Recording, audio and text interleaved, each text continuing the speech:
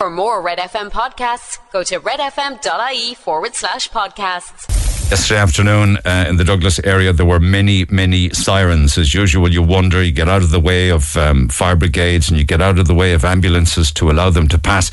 They were heading to a house fire in Douglas. It's a front pager making the echo this morning. Douglas fire fatality. A man in his 50s dying in a house blaze following that fire. Body removed to the CUH is making the front and inside pages of the Echo today from the back village, little house in the back village. And there's a court report making the Echo today from another Cork suburb, and this is out in Blackpool, where members of the Garda Armed Support Unit had to rush to a residential area out at Orchard Court in Blackpool, following reports of a man pointing what appeared to be a gun at other people. This didn't happen recently. This is a court case that's ongoing and has yesterday been adjourned until the 22nd of May.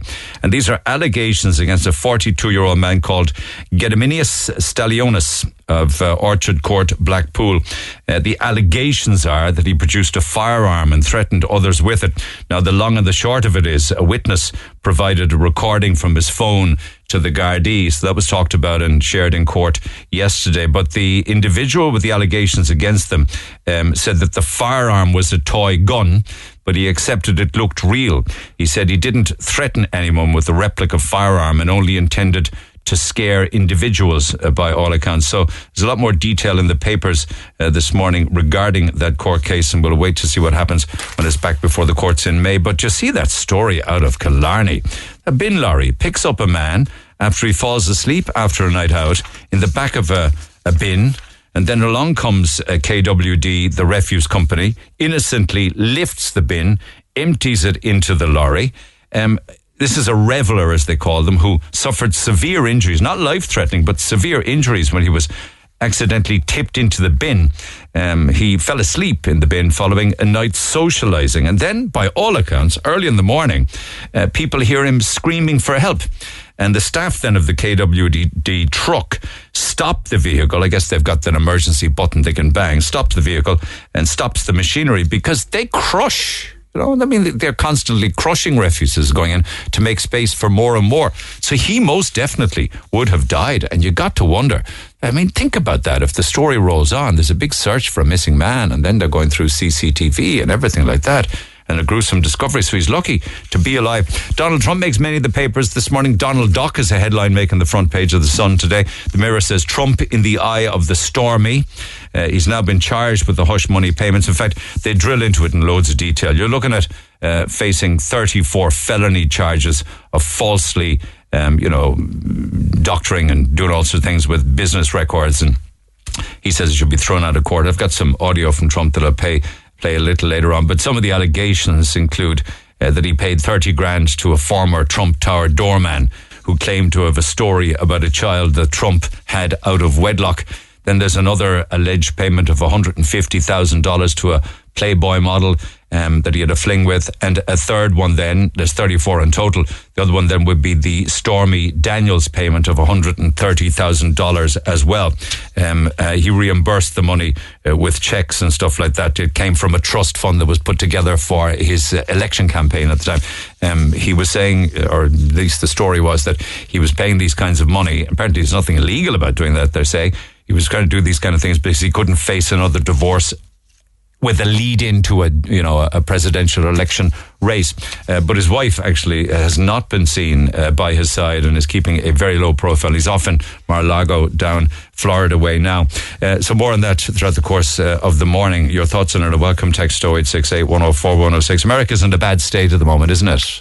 And these kind of stories are the best that they can dominate the news with. Meanwhile, you know that awful revelation on Friday with regards to all sorts of bullying, intimidation, assault, rape and torture within the defence forces. There's a Garda inquiry now into many of those claims of abuse within the defence forces. They're giving it a name. It's going to be called Predator, the Garda inquiry, and it's a front pager making this morning's Mail.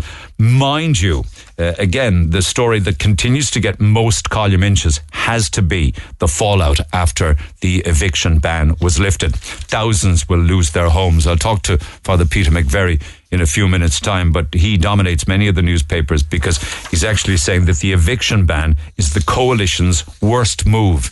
I suppose he's making the point that this is the worst move they have made since they went into coalition together.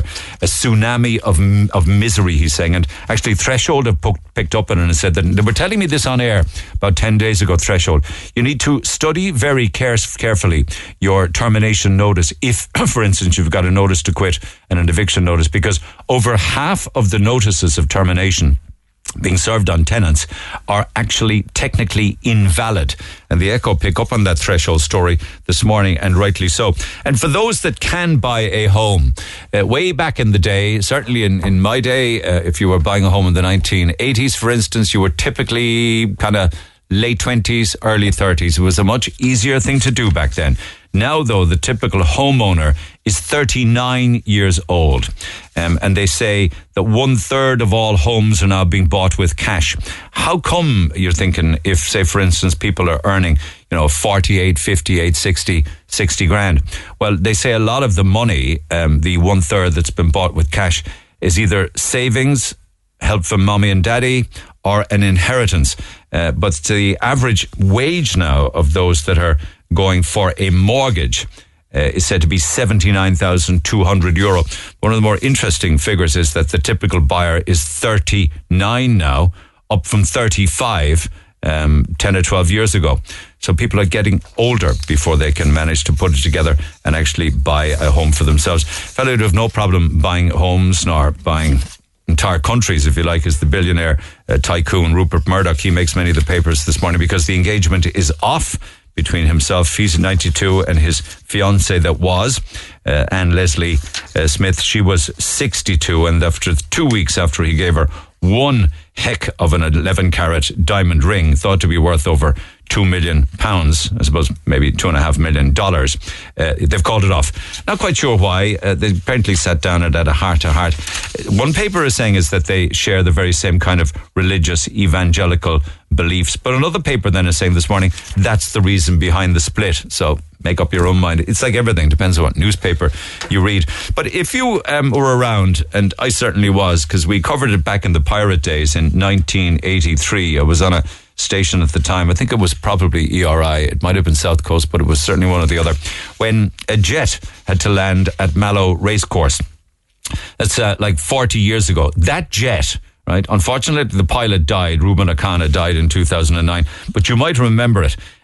He was running out of fuel, right? He was in big trouble, and he had to land somewhere. And he was lucky back then in 83 that he spotted Mallow Racecourse and landed there. He ended up staying there then for weeks and weeks on end, and he was the talk of the town and had a royal old time. I think the Examiner this morning says that he stayed, damn it, I can't find the actual number, but it could have been anywhere up to 10 or 11 weeks and about 6, certainly it was a couple of months anyway, and stayed in different hotels there and got to love the area so much. But anyway, the upstory to this is that this overnight celebrity died in 2009, but they've put together a thing called O'Connor Fest. And he featured very strongly because some of his ashes were actually scattered on the racecourse. But now apparently they've managed to find the jet. Sorry, he spent 6 weeks in Mallow, not 11. My apologies for that. They built a special runway then to get him to take the plane off again. It was incredible stuff back in the early 80s. But I hope to come back to this story a little later on, because apparently the jet is going to return to Mallow as a tourist attraction. And fair play to them, Mexican jet. So hopefully we'll get to talk to somebody from Mallow a little later on. And talking about socialising, see the bar manager, a guy called Damien Ryan. This is a Galway story. I didn't even know there was 85 pubs in Galway City. There probably isn't. So he probably drank in 85 boozers right across County Galway to break a Guinness World Record. And it will be officiated because he followed all of the rules. And he had a drink in 85 pubs within 24 hours. Now, apparently, it didn't have to be, and of course, it couldn't be an alcoholic drink in 24 hours in 85 pubs because he wouldn't be alive to tell the tale. Who could drink 85 drinks in 24 hours? It's clearly impossible, right? Please tell me it's impossible. But each drink had to be witnessed by 2 people. And he also had to have a receipt and keep all of the receipts so that it would be official. And he's only gone and done it. And all of the proceeds, apparently, they're going to make for it will go to the Children's Health Foundation to buy vital funds to support sick kids and their families.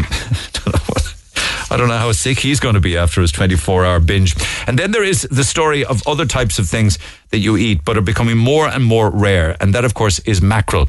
I don't know if you are aware, but there is a very, very, very serious shortage of mackerel. You used to be able to walk on them before, particularly around, summertime and into the late summer and into early autumn.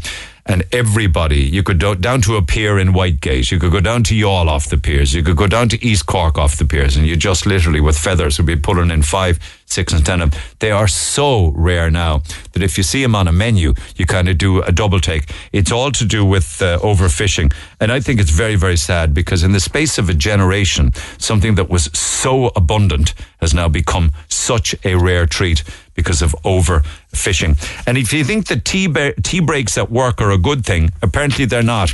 I love doing these research because it goes to show how daft some of it can be.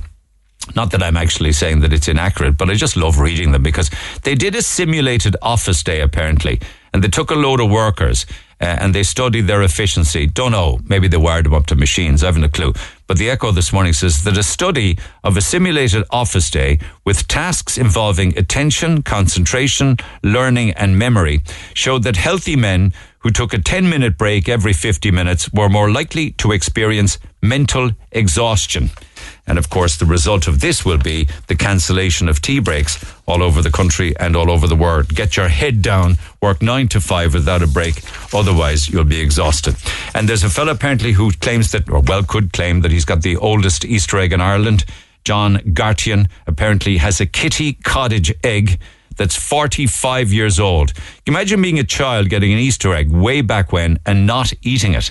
He must have some willpower, but there it is nonetheless. The Kitty Cottage Easter egg, 48 years old, and he has no intention of ever eating it. I wonder if anybody could beat that with regards to an Easter egg as we head into the Easter season.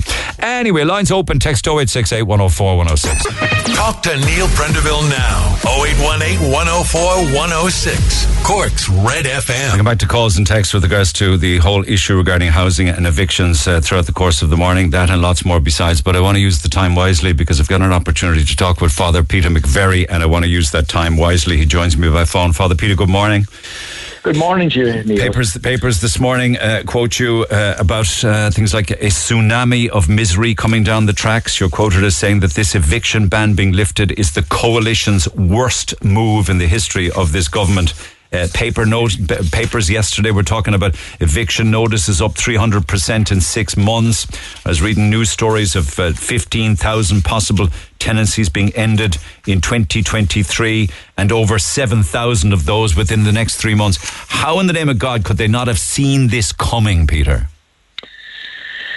I don't know. To be honest, it baffles me.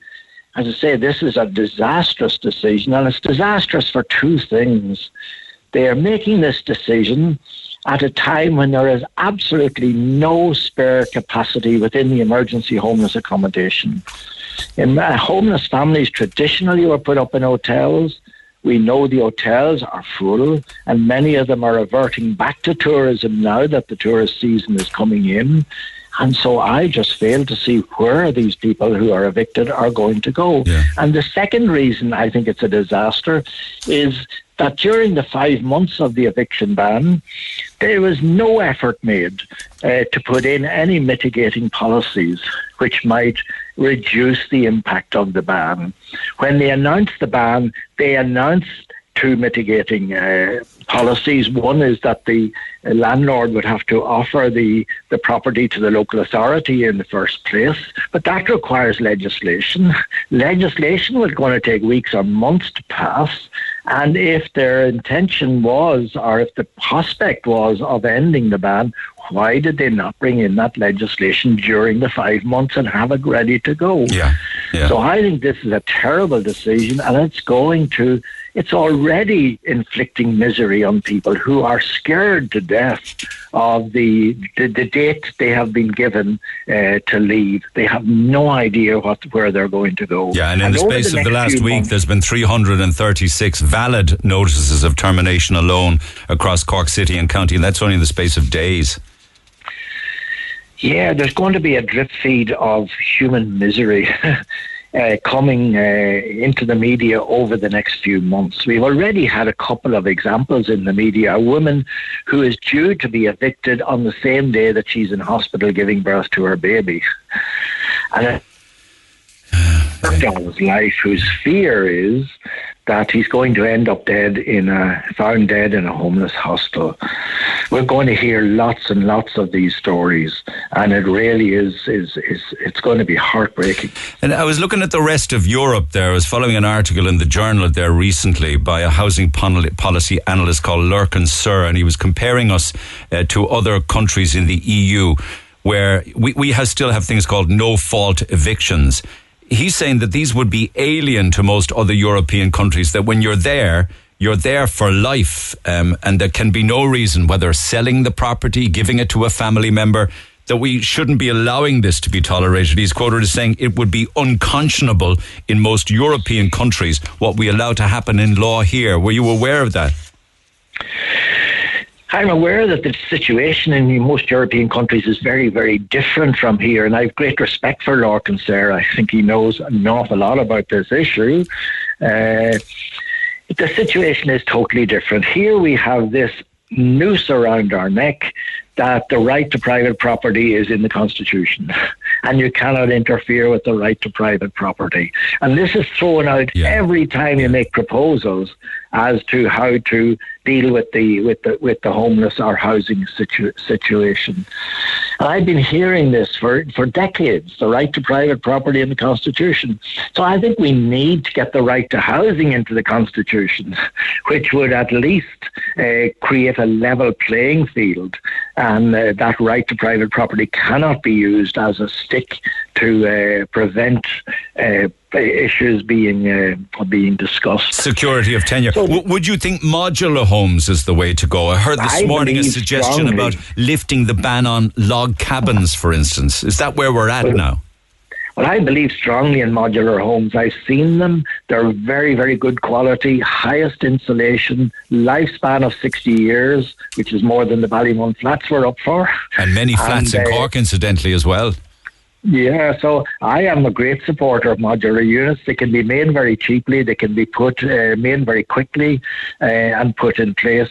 The minister has bought 700 or 750 modular homes. I'm saying, why not buy 7,000? I think they're great. You on a daily and a weekly basis since, the early 80s have been dealing with homelessness. You do an awful lot more than just that. It would be impossible for you to compare the early 80s with today, I would imagine, since 1983 when you set up. Yeah. The problem has changed over the years. When we set up when I opened my first hostel, it was for teenage boys who were living on the streets. Yeah. Now, with the passing of the 1991 Childcare Act, that issue no longer exists. You won't find under 18s sleeping on the street. They'll be quickly picked up and looked after. Yeah. Then the problem shifted to young adults with a drug problem once the drugs came into effect, and that continues, of course, but it's only in the last less than 10 years that we have experienced family homelessness. Yes, families used to lose their accommodation, but they would be quickly rehoused. Yeah.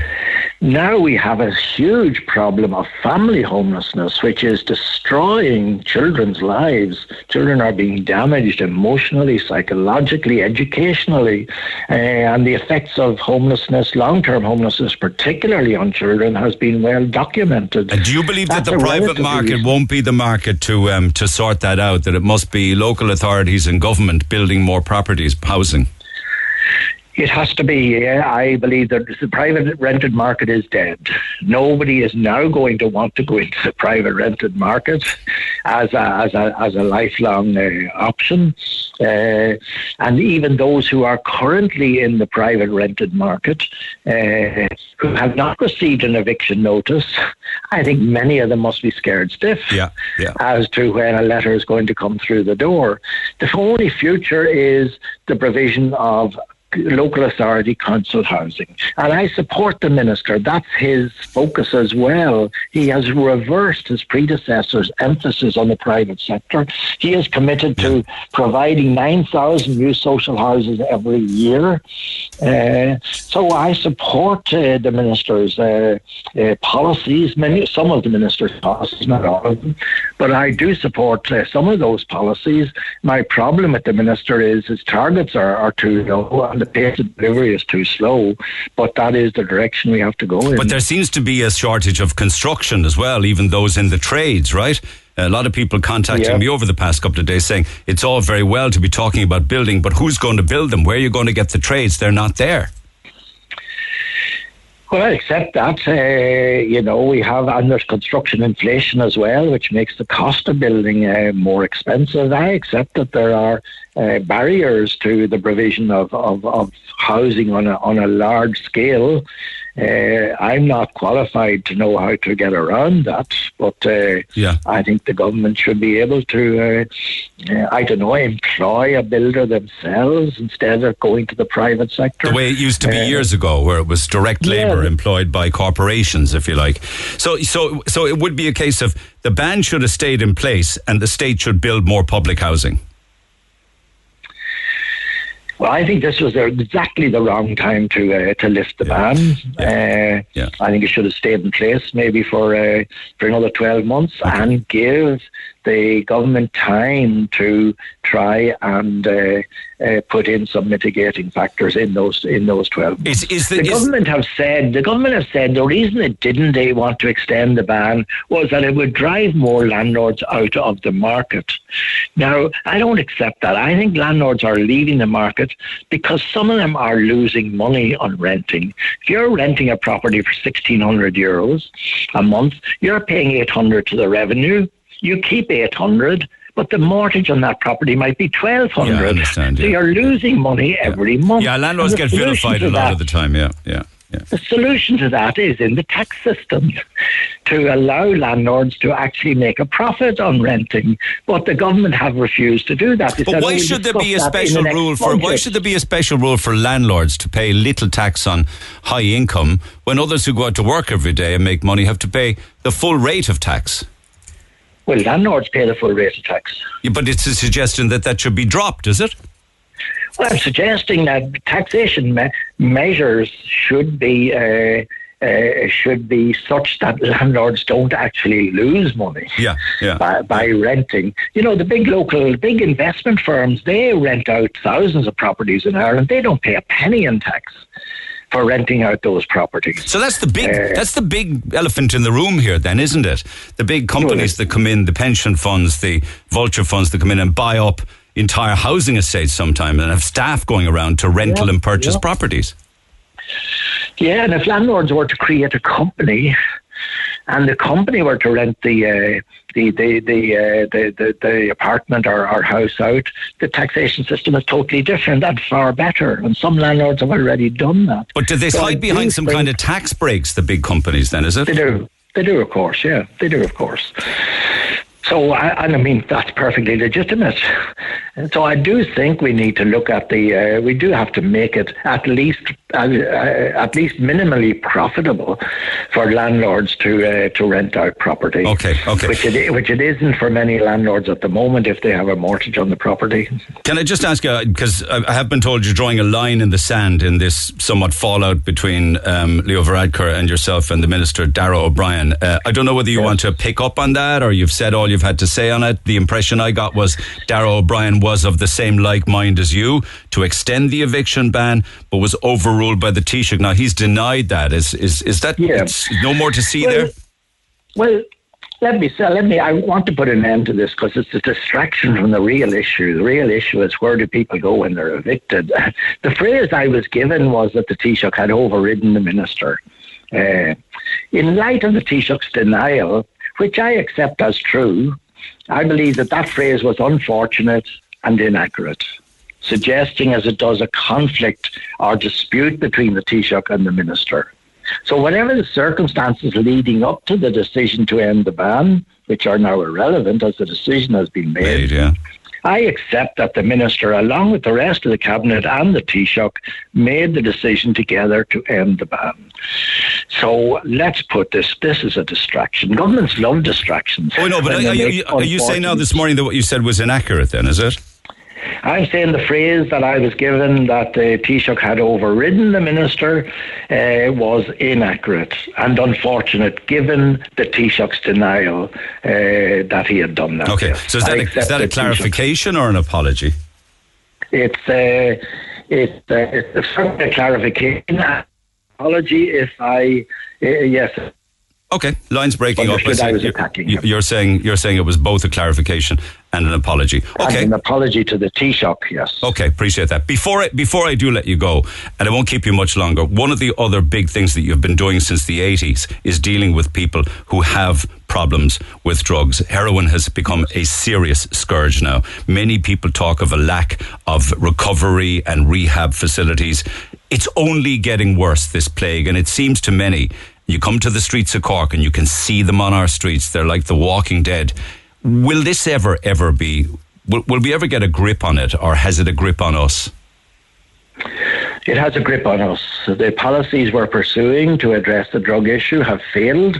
We have been pursuing them for the last 40 years, and the drug problem continues to get worse and worse and worse. Heroin in Dublin is on the way out, and it will be soon in Cork and other cities on the way out. It's being replaced by crack cocaine. Crack cocaine is much, much worse than heroin. So the problem continues to get worse. The policies we have adopted haven't made any difference, haven't made any improvement. What one policy would improve things then, Peter? We cannot control the supply of drugs, because this is a very open country. It's very easy to bring drugs into the country. But we can control, to some extent, the demand for drugs. We need... Every drug user I have ever worked with comes to a point where they want to give up drugs.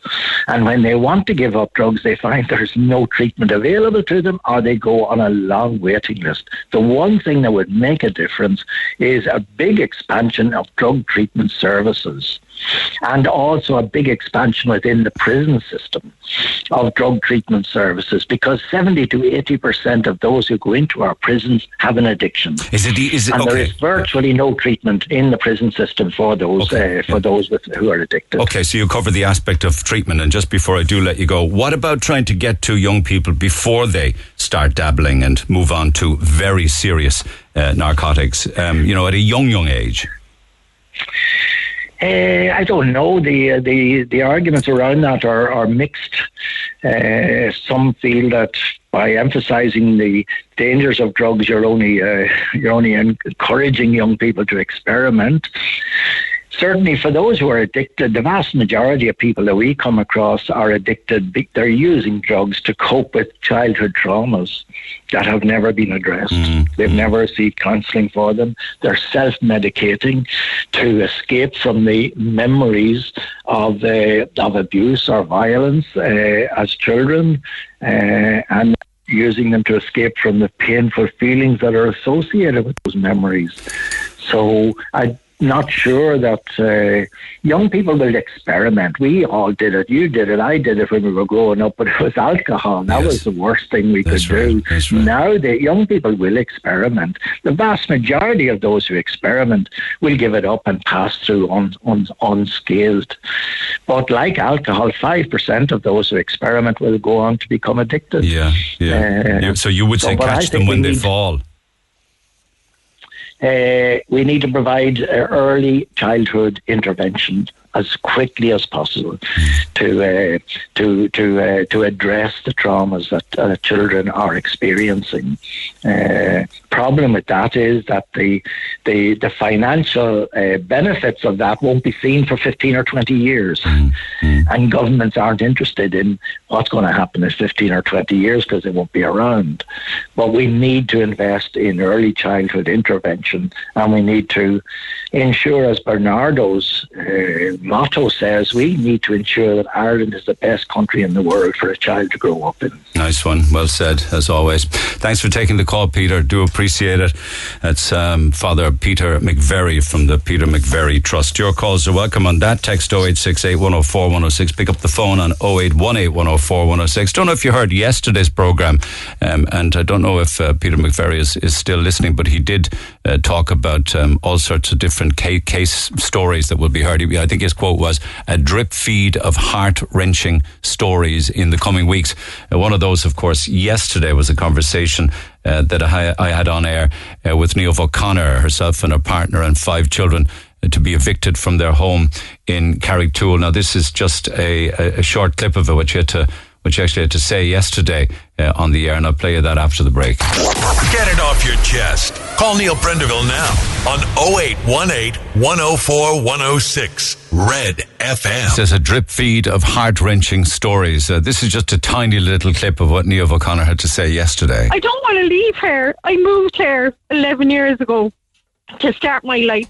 And people running this country are dictating to me, to tell me where I should live, how I should live, how much money I should live that life with, what type of house I should live in, and how I should raise my children. Something's going to have to give.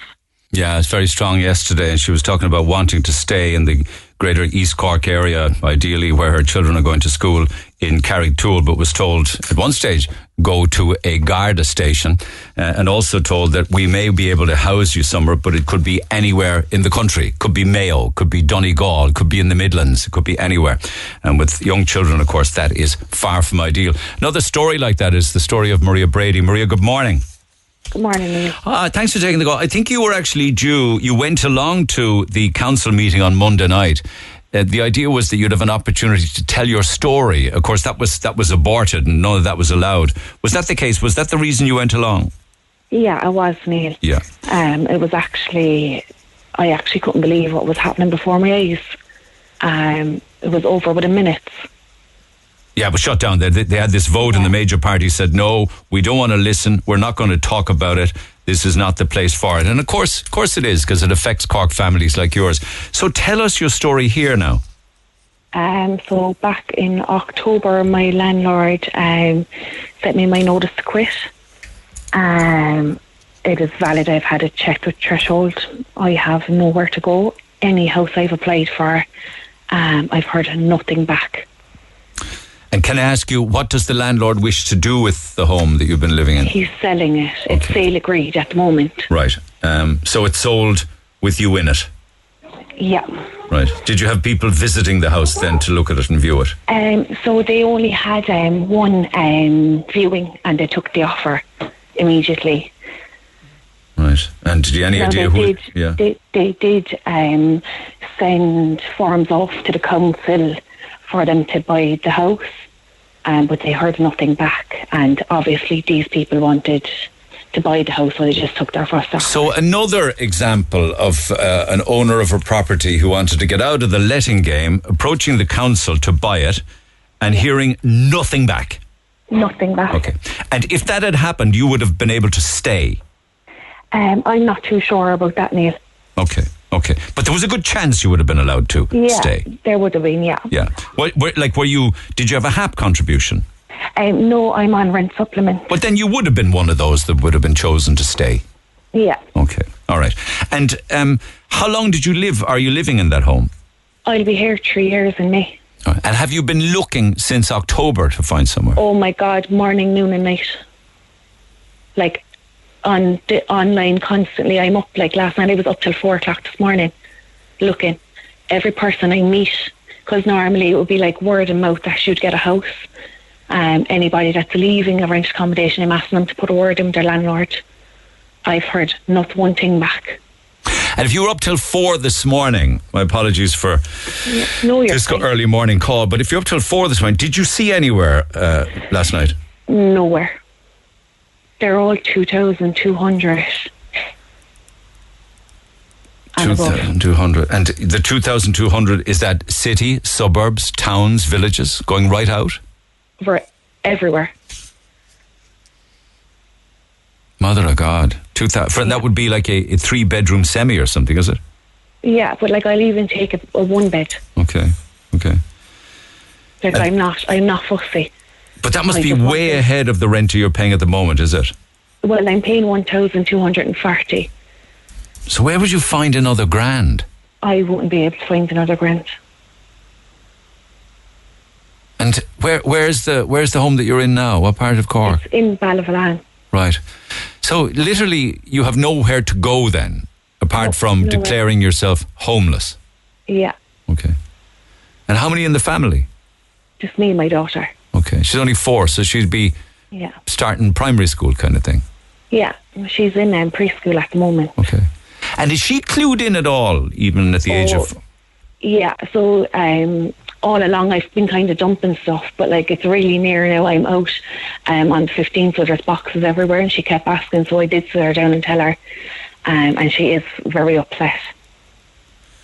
Do you mind me asking how you said it to her and how she responded?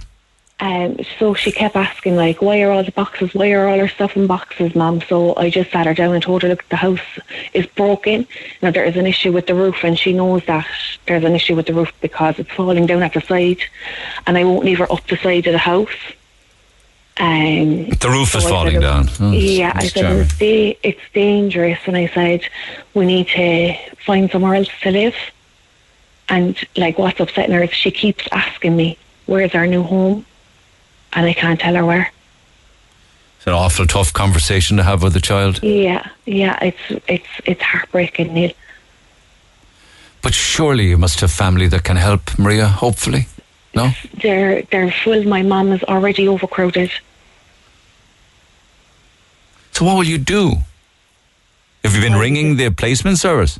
Yeah, so I've been into them 3 times.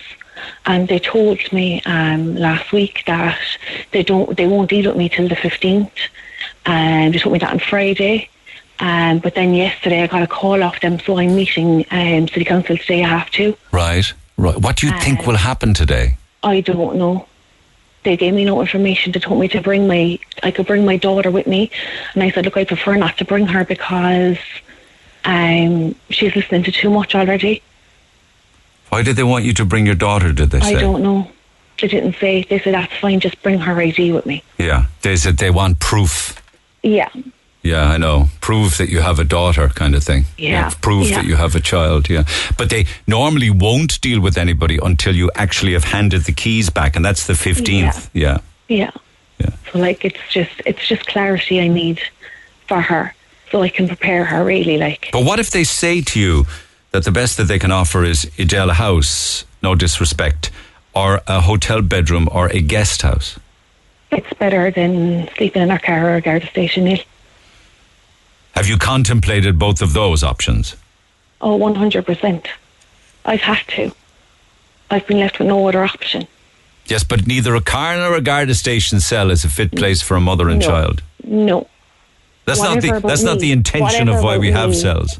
Yeah, and whatever about myself, if I was on my own, whatever about me, but it's her I'm concerned about. She's my number one priority and has been the whole way through this. You must be very bitter, angry, let down. To be honest, Neil, like, one morning I wake up, I'm angry. The next day I can't stop crying. Like, it's a whirlwind of emotions. First, when I got my notice, I was like, okay, I'll find somewhere. And as the months passed, I realised what situation I was in. Yeah. It wasn't until Christmas time it really hit me. Yeah. Sure, Christmas must have been a write-off. There'd be no happy occasions in a life like this. No, like, it's Easter now on Sunday. Like, we should be doing, like, loads of things like Easter egg hunts. We're doing nothing but packing a house. All your belongings. Yeah. What the heck will happen with those if you end up in a guest house bedroom or a B&B? I have had offers of people putting, because everything in this house is my own. This house was completely unfurnished when I moved in. So people have been very generous and offered me a place to store my furniture. Storage. Thanks be to God. Yeah. I hope that something positive happens this afternoon. Me too. Yeah. Because, you don't want to be living in this nightmare. there's no consolation. Yeah, there's no consolation in the sense that you're not alone. That's not going to come as a consolation. We were talking yesterday with Niamh, and she has like 5 small children. One of them's only 4 months old. The amount of people that I know personally that are in the exact same situation as me is scary. And yet there's so many vacant properties and empty corporation and city council buildings. There's one right next door to me. Is there really? I'm number 15 and number 14 is free for the last year and a half. It's in turnkey condition. That woman left the house in turnkey. I've been inside in the house. And it's sat there perfect for a year and a half? Sat there perfect. Is that a council house? It's a council house, yeah. Maria, you got to tell them that you want that house. I've told them. It's a 3-bedroom house and they won't consider me because I've only one child. I see. I know. But like, there's obviously other families in the situation that are ideal for a house.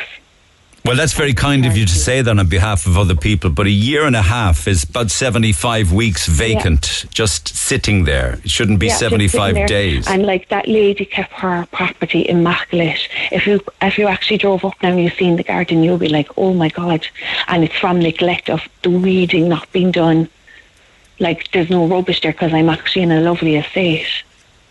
That's heartbreaking. I mean, I get so angry when I hear stories like that. I'm going to be heartbroken walking away on Saturday and looking at that empty.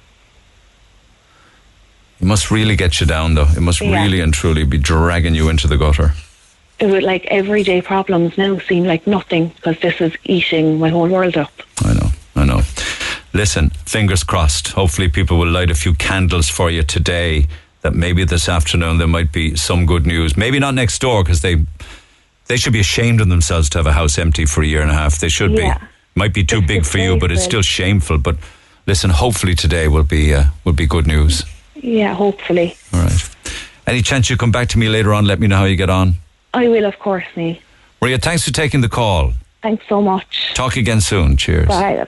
Hey, it's Dave. Join me weekdays from 4 for Dave Max Drive, where I'll help get you home or give you a little lift at home. Big hits, loads of fun features and traffic info. What more could you need? Join me weekdays from 4. Dave Max Drive. The Neil Prendeville Show, Red FM. Everybody coming up with different headlines for the red tops. I was telling you the various ones that are making the papers this morning for Donald Trump, but as usual, it's a listener to this program that comes up with the best one so far.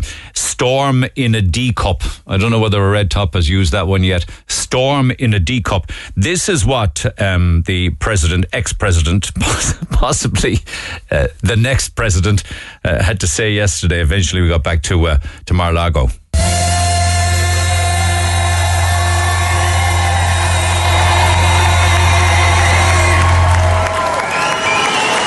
And I never thought anything like this could happen in America. Never thought it could happen. The only crime that I have committed is to fearlessly defend our nation from those who seek to destroy it.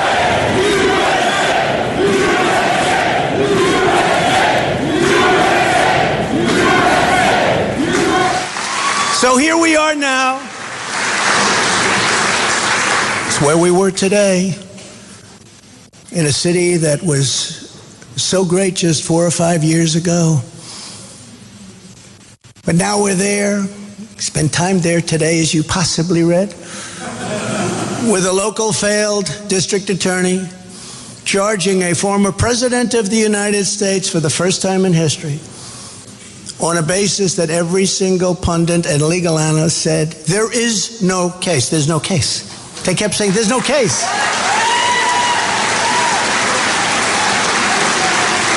Virtually everyone. But it's far worse than that, because he knew there was no case. That's why last week he delayed for a month and then immediately took that back and threw this ridiculous indictment together. Came out today, everybody said, this is not really an indictment, there's nothing here. My lawyers came to me and they said, there's nothing here, they're not even saying what you did. And this is where we are right now. I have a Trump-hating judge with a Trump-hating wife and family, whose daughter worked for Kamala Harris and now receives money from the Biden-Harris campaign, and a lot of it. That's just an edited highlight of some of the clips from Mar-Lago last night. What really strikes me as incredible is the things that you were allowed to say in America and get away with saying in America. Things that Trump would say about the judge or the judge's daughter or wife or things like that. Never mind what he says about opponents. You just would not be able to say that in a country like Ireland because our defamation and our libel laws, our slander laws, and I suppose some might say that they're for the right reasons, but they do take seriously freedom of speech in America. Probably didn't get an opportunity to see that on Monday night at the council meeting. I was chatting yesterday morning with Mick Finn. They wanted to debate and hear some case histories on Monday night of people who are in the teeth of eviction. And I've been sharing stories with you yesterday and indeed again today of families with young children whose clocks are ticking and have nowhere to go. While at the same time we hear of council properties again this morning. We heard it there just a few minutes ago from Maria. She is being evicted from a home and the one next to it has been sitting there. It was in perfect condition a year and a half ago when the last tenant moved out. It's a county council house and it sat there. Sorry, it's a city council house, I should say, in Ballyvolane, a city council house. It sat there for 1.5 years. And of course, yesterday, Ellie O'Byrne was talking about social housing units out in Powladuff that have been sitting there. They did all of the photographs for it, don't get me wrong, and cut the ribbons on this fabulous new Cork City Council funded apartment block, 11 apartments there. But ever since then, and this would be 9 months later, it just sits there vacant, nobody living in it. Others then, of course, who wanted to get out as landlords, I've been hearing this story often, wanted to sell the property to the council so that the tenant could stay in place. They filled in all of the paperwork, sent it all off, and never heard another word. Not even an acknowledgement of their application or their request or their query to sell it to the council. So, who's sitting on whose hands? I didn't get an opportunity yesterday to get the other side of the House's opinion on this because we just ran out of time, but I'm joined now this morning by Councillor Terry Shannon from Fianna Fáil. Morning, Terry. Neil, how are you? Good. I have no idea how you're going to defend anything that I've just said because it is all totally factual, in spite of the fact that you say that Mick Finn was talking through his backside yesterday. Did you actually say that, or is that a not factual, Neil? Actually, it's not factual. So the woman who's it might be what people are spinning, and I mean, if you're telling me that I should get in step with the Sinn Féin circus, that's nonsense, like, quite honestly. And it's a falsehood. And while Sinn Féin were down on the steps of City Hall getting their photograph taken with their posters, I was up at a finance meeting chaired by Sean Martin where we are recommending and did recommend last Monday night to City Council that 26 affordable houses would now be disposed of and that land would be disposed of for 200 apartments. Now, there was no Sinn Féin representative at that meeting because they were downstairs at their circus, right? And that's what this is about. Sinn Féin see housing as something to exploit. We see housing as something to resolve. So I'm not running in step with Sinn Féin, and I have no apologies to make whatsoever. You describe their behaviour as you describe their behaviour as grandstanding and nothing short of a circus. A circus and the show of clowns. You know what I mean? Absolutely, yeah. Yeah. That the Sinn Féin councillors and Cork City Council are a shower of clowns, you're not saying? Absolutely, Neil, because they're trying to exploit what are dreadful human issues for political purposes. And when we're inside in City Hall making decisions about housing, they're nowhere to be seen. They're down on the steps of City Hall roaring and shouting. And they're delighted with themselves because they got what they wanted from the Evening Echo yesterday. A front page and then a picture of 2 TDs and their 4 councillors with their posters all printed out, ready to go. So this was all a circus. This was all... And look, Sinn Féin had these motions down. Hold on a moment now, if you might just let me finish, because you didn't interrupt, Mick. I heard you listening. I was in the car yesterday listening to it. The fact of the matter is Sinn Féin have put down these motions in nearly every local authority around the country. So this has all been orchestrated. Now, the only place where they're not putting it down was, for instance, in Belfast City Council, where they, along with the DUP, voted against a 10% rent reduction. Terry, I couldn't give a rat's ass. I know you couldn't, Belfast. but I mean, the people might want to I'm hear not interested what's going in what on because... Well, you see, they're telling you one story, yes, and they're doing the direct opposite elsewhere, where they're in power. And that's the point I'm making. That's why it's a circus.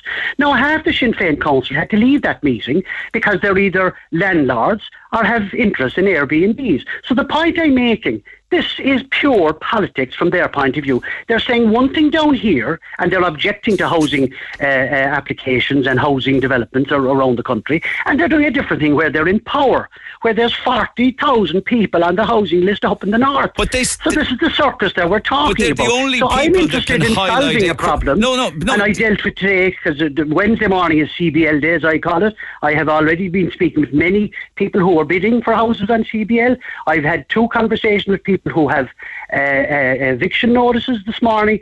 I'm getting involved in this project, in this issue, practically, because I'm going to City Hall today. I'm having a meeting with the Director of Housing and our Deputy Chief Executive to resolve some issues that people have with eviction notices.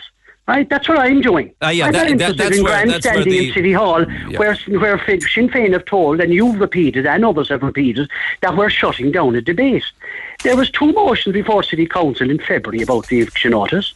There was another motion before City Council in March. The party that you represent and the mantle that you are under, the flag that you're under, is the Fianna Fáil flag, right? And that is the flag that decided to lift the eviction notice and is now sending Niamh and Maria in this afternoon. Niamh with a 4-month-old child into City Hall to see if she's going to be an Edel house, a guest house, a hotel room or a Garda cell. That's your political parties. No, Neil, it's not my political party. We've been in government for 2 years and we've built 33,000 houses around the country so far in the 2.5 years. Now, Sinn Féin have said that it'll take them 10 years to put through their policies. Yet, after 2 years, they're berating us. The fact of the matter is 64 households have been prevented from entering homeless services already, and these are people who were in with City Hall before the eviction ban. Where are they being put? Where are they going? We have purchased 3 houses, right? We have 25 already, and these are now just the people from the 1st of April. There are 25 houses being in the process of being acquired by City Council, and 34 households were with City Council. So we've sourced alternative accommodation through social housing or HAP. Okay. We'll be meeting with those now who are from the 15th of April, who have eviction notices from there, and we'll be doing similar, right? We have people now who are full-time. We've a team established in City Hall who are full-time at this on the weekend, so anybody who rings will get a reply. And I'm dealing with people as well, as are indeed our other councillors. I mean, this isn't something... Where are they going? What accommodation are being offered? Oh, well, we're buying houses. I mean, I have 3 houses at the moment that we're purchasing for people that I'm aware of. Are they private houses you're buying? Are they private houses you're buying? Oh, yeah. So you're eating into the available stock the available stock in the private you have a crib for everything. Like, I mean, you're cribbing that we're not doing people, looking after people in rent. And then when we're buying the houses, you're cribbing that we're not leaving people. Build your own houses, like you used to do years ago. But you know, that's what we're doing. But you're not doing enough. The ones that you have. That's Neil's story. Let me tell you Maria's story. Maria's got a 4-month-old child, right? She is being evicted from a home on the 15th of April in Ballyvillan. The house next to it is a city council house. It's been vacant for 1.5 years. And she's down in City Hall this afternoon at 2:30 meeting with officials. Why is the house next door to her? Oh, sure, I don't know, Neil. I mean, you know, why? I have no idea. But I know that we have voids and we've received money from the government this year. There'll be 400 voids, 400 vacant houses put back in and will be occupied this year. 400. Right? And I hear that every year. No, you didn't hear it. No. I've been hearing it. I have been hearing it since Christ came down off the cross. No, but yet we still have. I don't know where. We still have. Actually, no matter what I say to you, you've a what if. The fact of the matter is, it's not a what if. It's a fact. 75 weeks it takes to turn around a house. And that now has been resolved because we now have outside contractors coming in and dealing with all these issues. And I mean, other people have you been on the radio, I've been on your show talking about taking out kitchens and fireplaces. That doesn't happen anymore. So you have all these social myths that go on, right, and that are perpetrated, that happened before, that are not happening anymore. Okay. And Sinn Féin, nor anyone else has cornered the market in terms of concern for people who are in either on our social housing list or are now in the teeth of an eviction notice. We're all 31 members are dealing with that. Some better than others. I'm not out in the City Hall steps protesting. I'm inside in City Hall dealing with the issues. And that's what we're going to do. And I've had a discussion with the Minister. Funding is available both for staff and indeed for voids and for purchasing houses. So long before the eviction ban was lifted, Neil, by your party, by your political party. That's right. Yeah. And there's no party deal against lifting the ban. It's just a timing issue. Yeah. Remember now, Sinn Féin wanted to lift it Christmas week. Right? So let's call a spade now. So, you know, the kids and their Christmas tree and their Christmas presents would be going out the door. Yeah, but it would be next. Yeah, but it would be next. No, it would be this next year. Christmas. Yeah, it would be Christmas. Coming Christmas. Well, this is April. And is that a good time, Neil? Well, it's 8 months later than you guys. Is that a good time, Christmas week?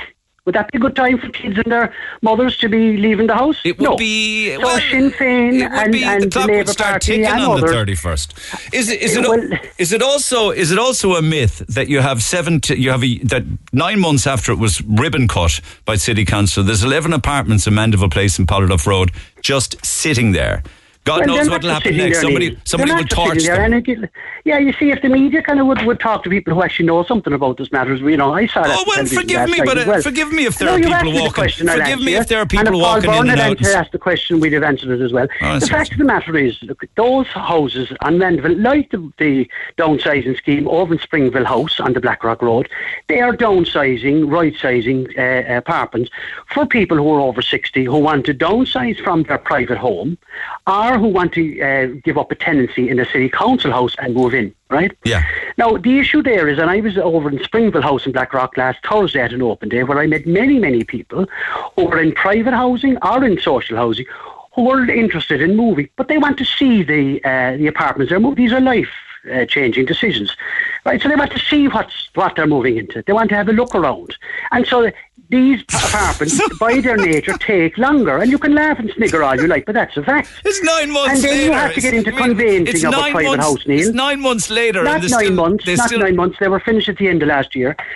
And we have Springville House as well, Neil. And we have more downsizing out in Bishopstown.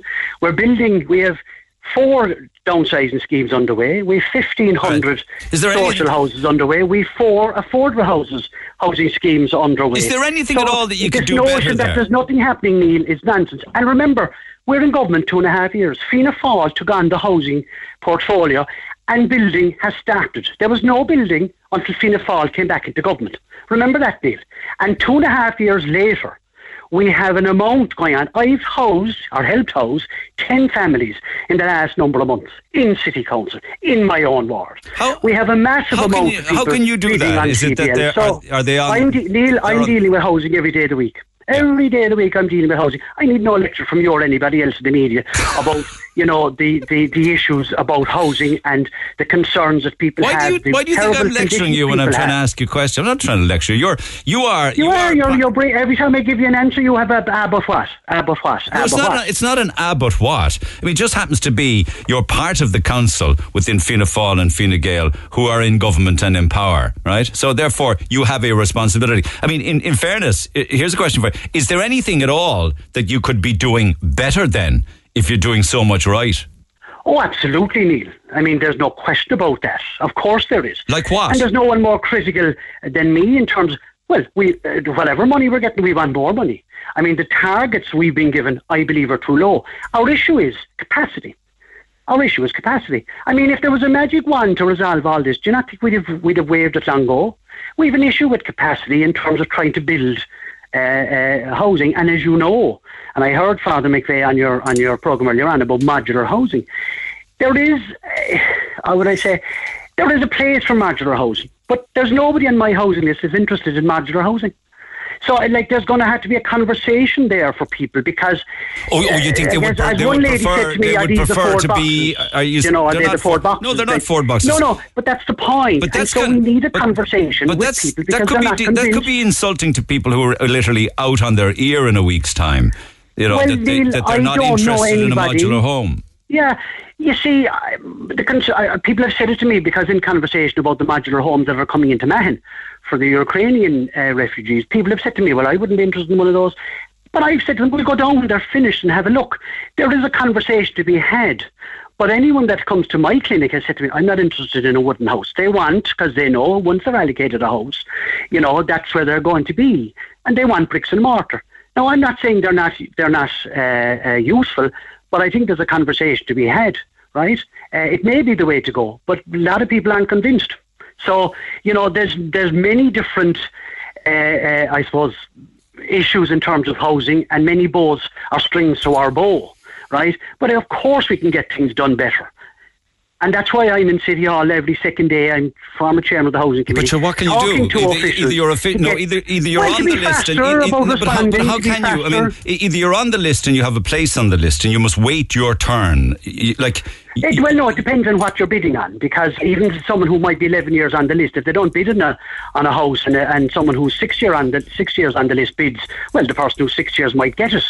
And there are some people then who are bidding who are 11, 12, 13, 14 years on the list, and all they're doing is bidding on par fives. And there's a lot of people doing that. What's that? So par five? They'd be houses that are in private estates. The certain number of houses. But those days are gone. Surely people are desperate enough now with their children to go and live anywhere.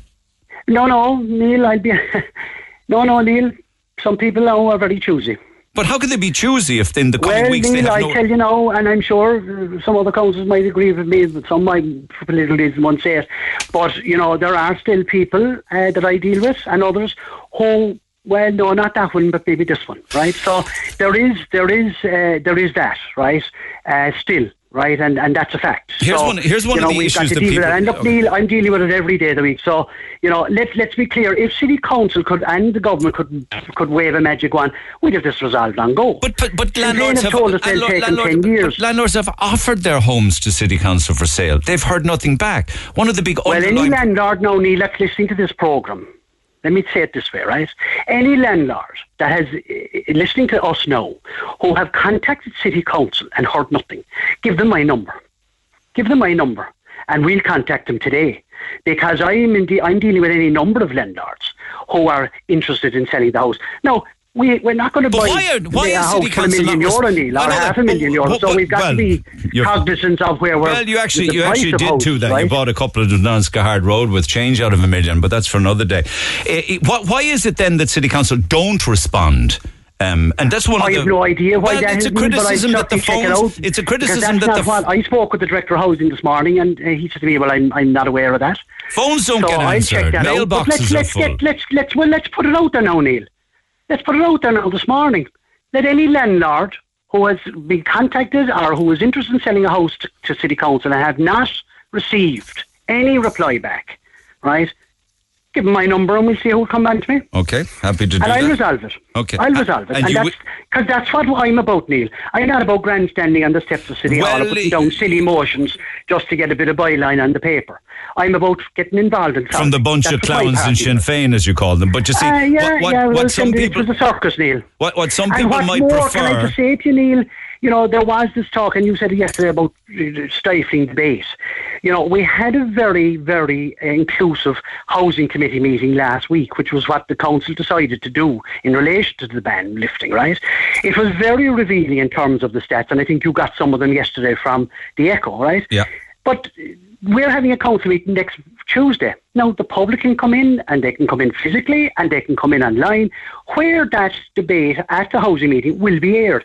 There'll be a full discussion on the eviction ban next Tuesday in council. Okay. So this meeting that Sinn Féin wanted last Tuesday is only a circus, and they knew that. But you see, can I just finish on that point? It wasn't about a meeting, Neil. It was about the press and about the old byline, and they're doing it around the country, except of course where they have power to do something to make a change, and they're not doing it. But why? But just we'll have full discussion on Tuesday on this. Can I just ask you, and maybe you might come in yourself, Neil. Before you come in yourself? To what?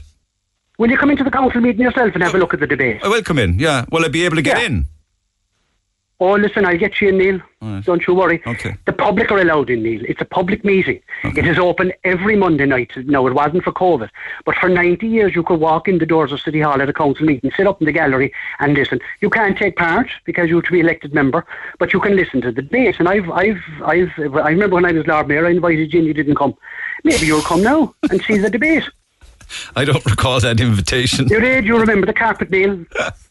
And that was a Sinn Féin orchestrated campaign as well when we were doing up City Hall, and I was accused of spending hundreds of thousands in the City Hall or in the Lord Mayor's office. You recall that? I remember that story. Could I, before... And that was a load of nonsense too, but anyway. But we would prefer to see politicians across all parties in the times of an emergency like we're in now, in a crisis, getting on with each other and trying to work as one big group. I agree rather than the name-calling you're engaging in this morning. Agree. Yeah, but Neil, you see, it's exasperating when we are actually doing things practically, and you have this grandstanding by others who have no interest, really. As I say, we did disposals, 26 affordable houses and 200 apartments at the finance meeting last Monday night. Where was Sinn Féin? There was no one there. All right. They were down on the steps.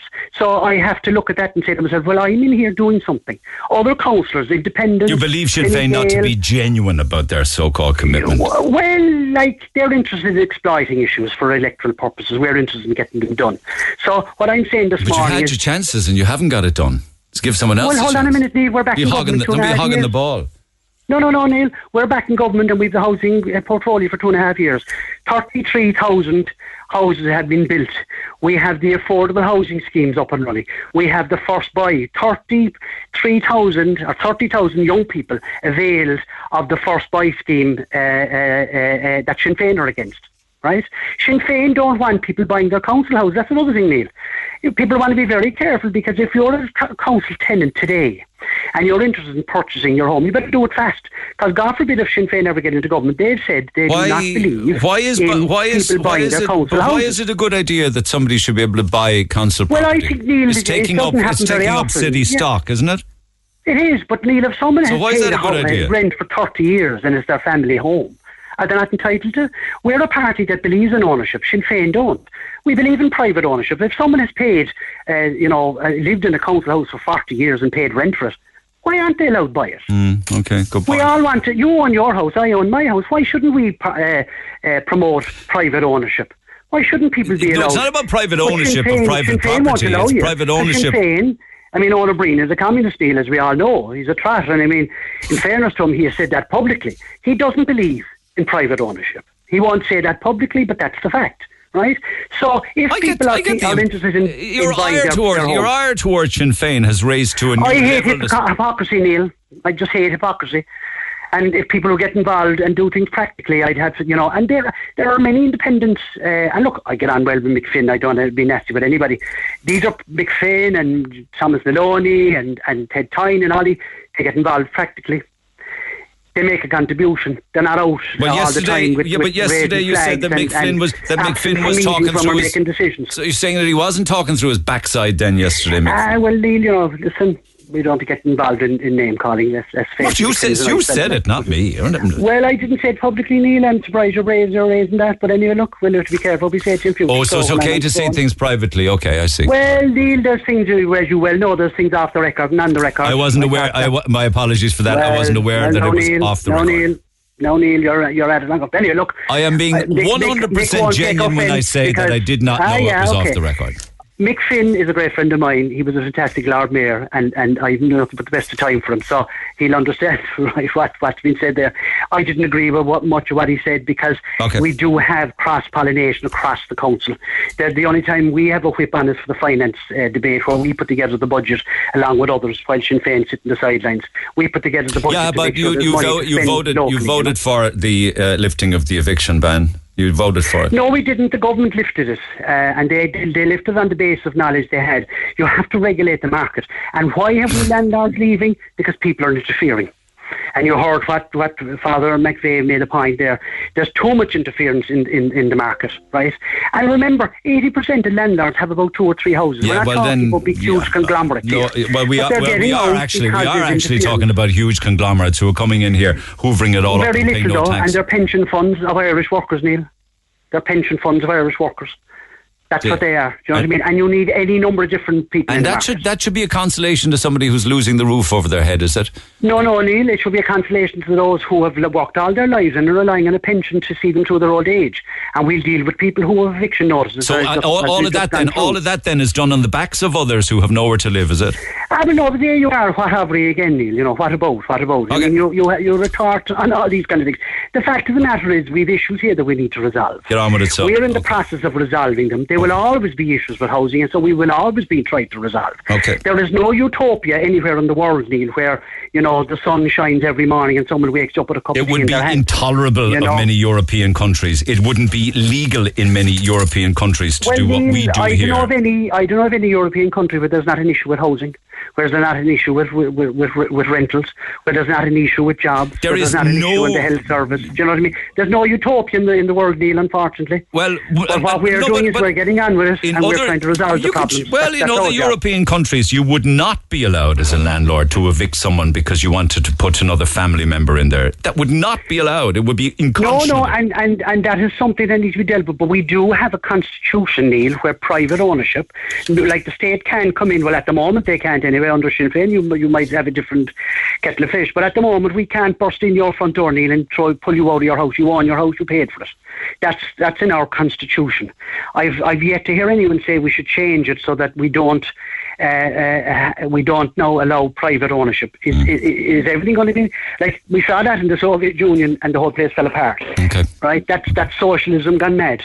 And it's nowhere. Irish landlords have much more freedom when it comes to ousting tenants than most of their counterparts across Europe. It just would not be tolerated. Well, I don't know, but I mean, Neil, the bottom line is there is an issue here. You can even throw out a tenant here because you can say I need to do significant renovations. Would not be tolerated. Well, it has to be valid, Neil. It has to be valid. You know, I mean, that's the important thing. But look, we are dealing with an issue here now. We're dealing with it, and we'll continue to deal with it. And we have set up a proper department in City Hall who are dealing with it. And as you say, that girl you were speaking to earlier on, it will be down there at 2:30. There are others. And I'd say we put out the call then. Let's test the market, Neil. Let's see what landlords haven't heard anything back from City Hall. Let's see who gets onto us. Okay, and I'll come back on it. I'll let you know how we do. Let's do that. Let's leave it at that for now. Thank you, as always, Councillor Terry Shannon. Text 0868 104 106. Pick up the phone if you'd like to contribute. Need to take a break. We'll come back. Call 0818 104 106. Talk to Neil Prendeville now.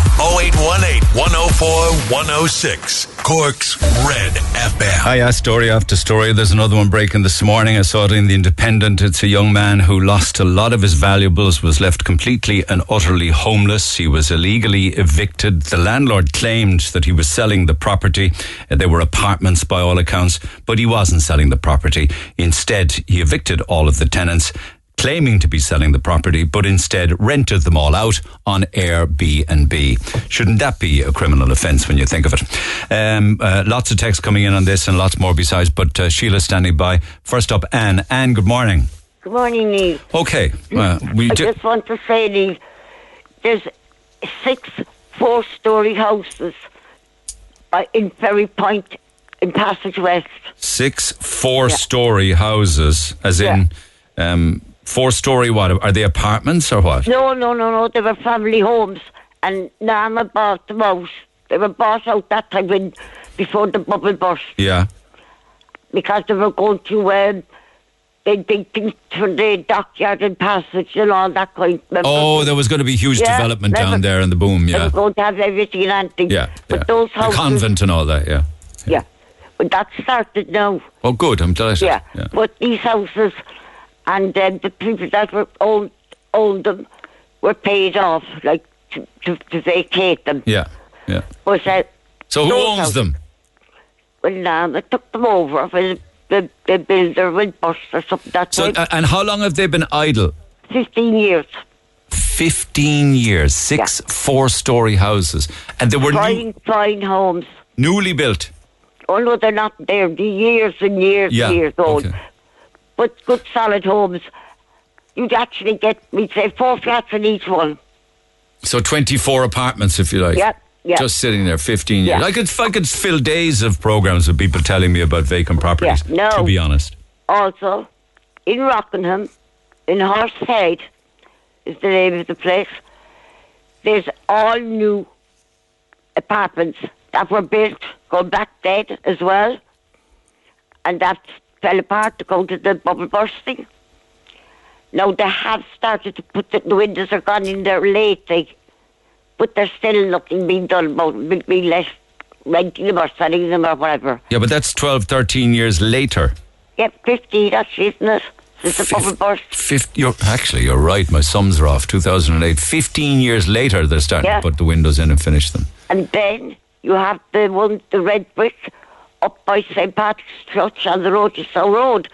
That were never finished inside because the same thing happened.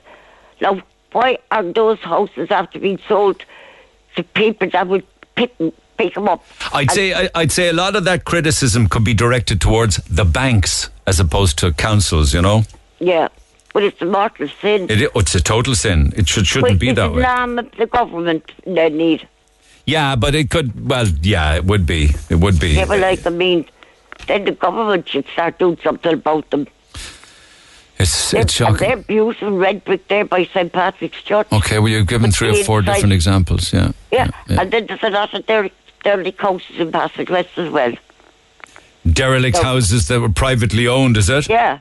It's a big long terrace of houses there in Passage that I haven't been down there in a while, but they all look boarded. Are they just still all boarded up there? Yeah, there's a lot there now where the chemist is. You know where the chemist is. An awful shame to see big long stretches of homes like that just completely boarded up. It's an absolute disgrace. Yeah. Okay. Thanks, Anne. Thank you, Sheila. Good morning. Good morning, Neil. It's actually Terry. I wanted to ask a question too. I want to know why houses are boarded up that have insulation, have heating, have windows, and people came out of them. And if those houses are fit enough for those people to live in all these years, what's wrong that they don't give them out straight away? He says they're called voids. He says they're turning them around faster now. But I could keep giving examples of it not being fast. What's the faster? Since they put barriers up in these houses, nobody's come to check them or look at them or do anything. And if they do come, what will they do? Tear everything out. All these houses need to be done. The problem is the council don't have workers. He says that policy has changed as well, that they're no longer tearing the guts out of the house. Right. Well, all they have to do is get cleaning companies in because they don't seem to have any other such solution for it. If I was sitting down there, I'd make sure you got a good couple of cleaning companies in, clean out all these houses, and don't bother painting them because the tenant is going to change it anyway. Once the house is clean and habitable, I'm sure... Because by and large, they're perfectly fine when people are leaving them. I get it that the odd one might need a bit of refurb. It might need, yes. But the two near you, for instance, tell me about them. They're new enough houses, Neil. They're not old houses. They've been insulated. They have windows in them. They have the heating, which is serviced. And they're just two together now, and I'm not joking. It's a shame. They have these steel things up there, and they look awful. And you see people passing, and they're all saying, "Isn't that a shame?" And people crying out for houses. How long are they like that? They're only a couple of weeks, but that's not the point. Yeah. They're new enough houses, and their excuse all along was, they have to put in heating, they have to do this. Why would people have moved out of them, Sheila? Well, Neil, that's not for me to say. Okay. That's not for me to say. Okay. You know what I mean? I mean, councillors know. They know, but it annoys me. No, it just said in the text that you were saying that these properties need a quick clean and a hoover and hand over the keys, that they've been there for over a year. No, I didn't text that. I'm sorry, that's what it says. Maybe somebody else. No, that's somebody else. No, I didn't say that. Okay. All I'm saying is, I say it all the time, all these houses need is a clean out. Okay. Because if the corporation took rent off people for these houses and they weren't unsuitable, then that's a crime.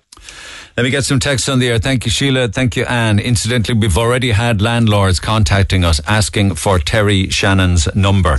And he put it out there this morning on the air saying that if there is a landlord or a property owner who has tenants there, wants to get out of the market and wants to sell, that I was to give out his telephone number because he will make it happen, that City Council will buy it. So happy to do that if you are a landlord or a property owner who does wish to sell but leave the tenant where they are. Give me a call, 0818 104 106, text 0868 104 106. We will give you Terry Shannon's number.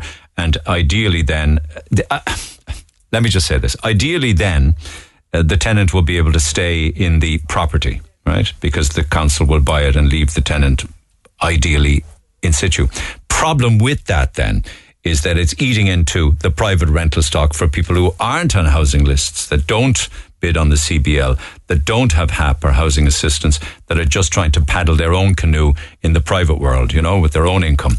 So it eats into that stock. I get that. But, I suppose the devil's in the detail, really. Anyway, we'll come back to that. But if you do wish his number, do give us a text and I'll pass it on to you.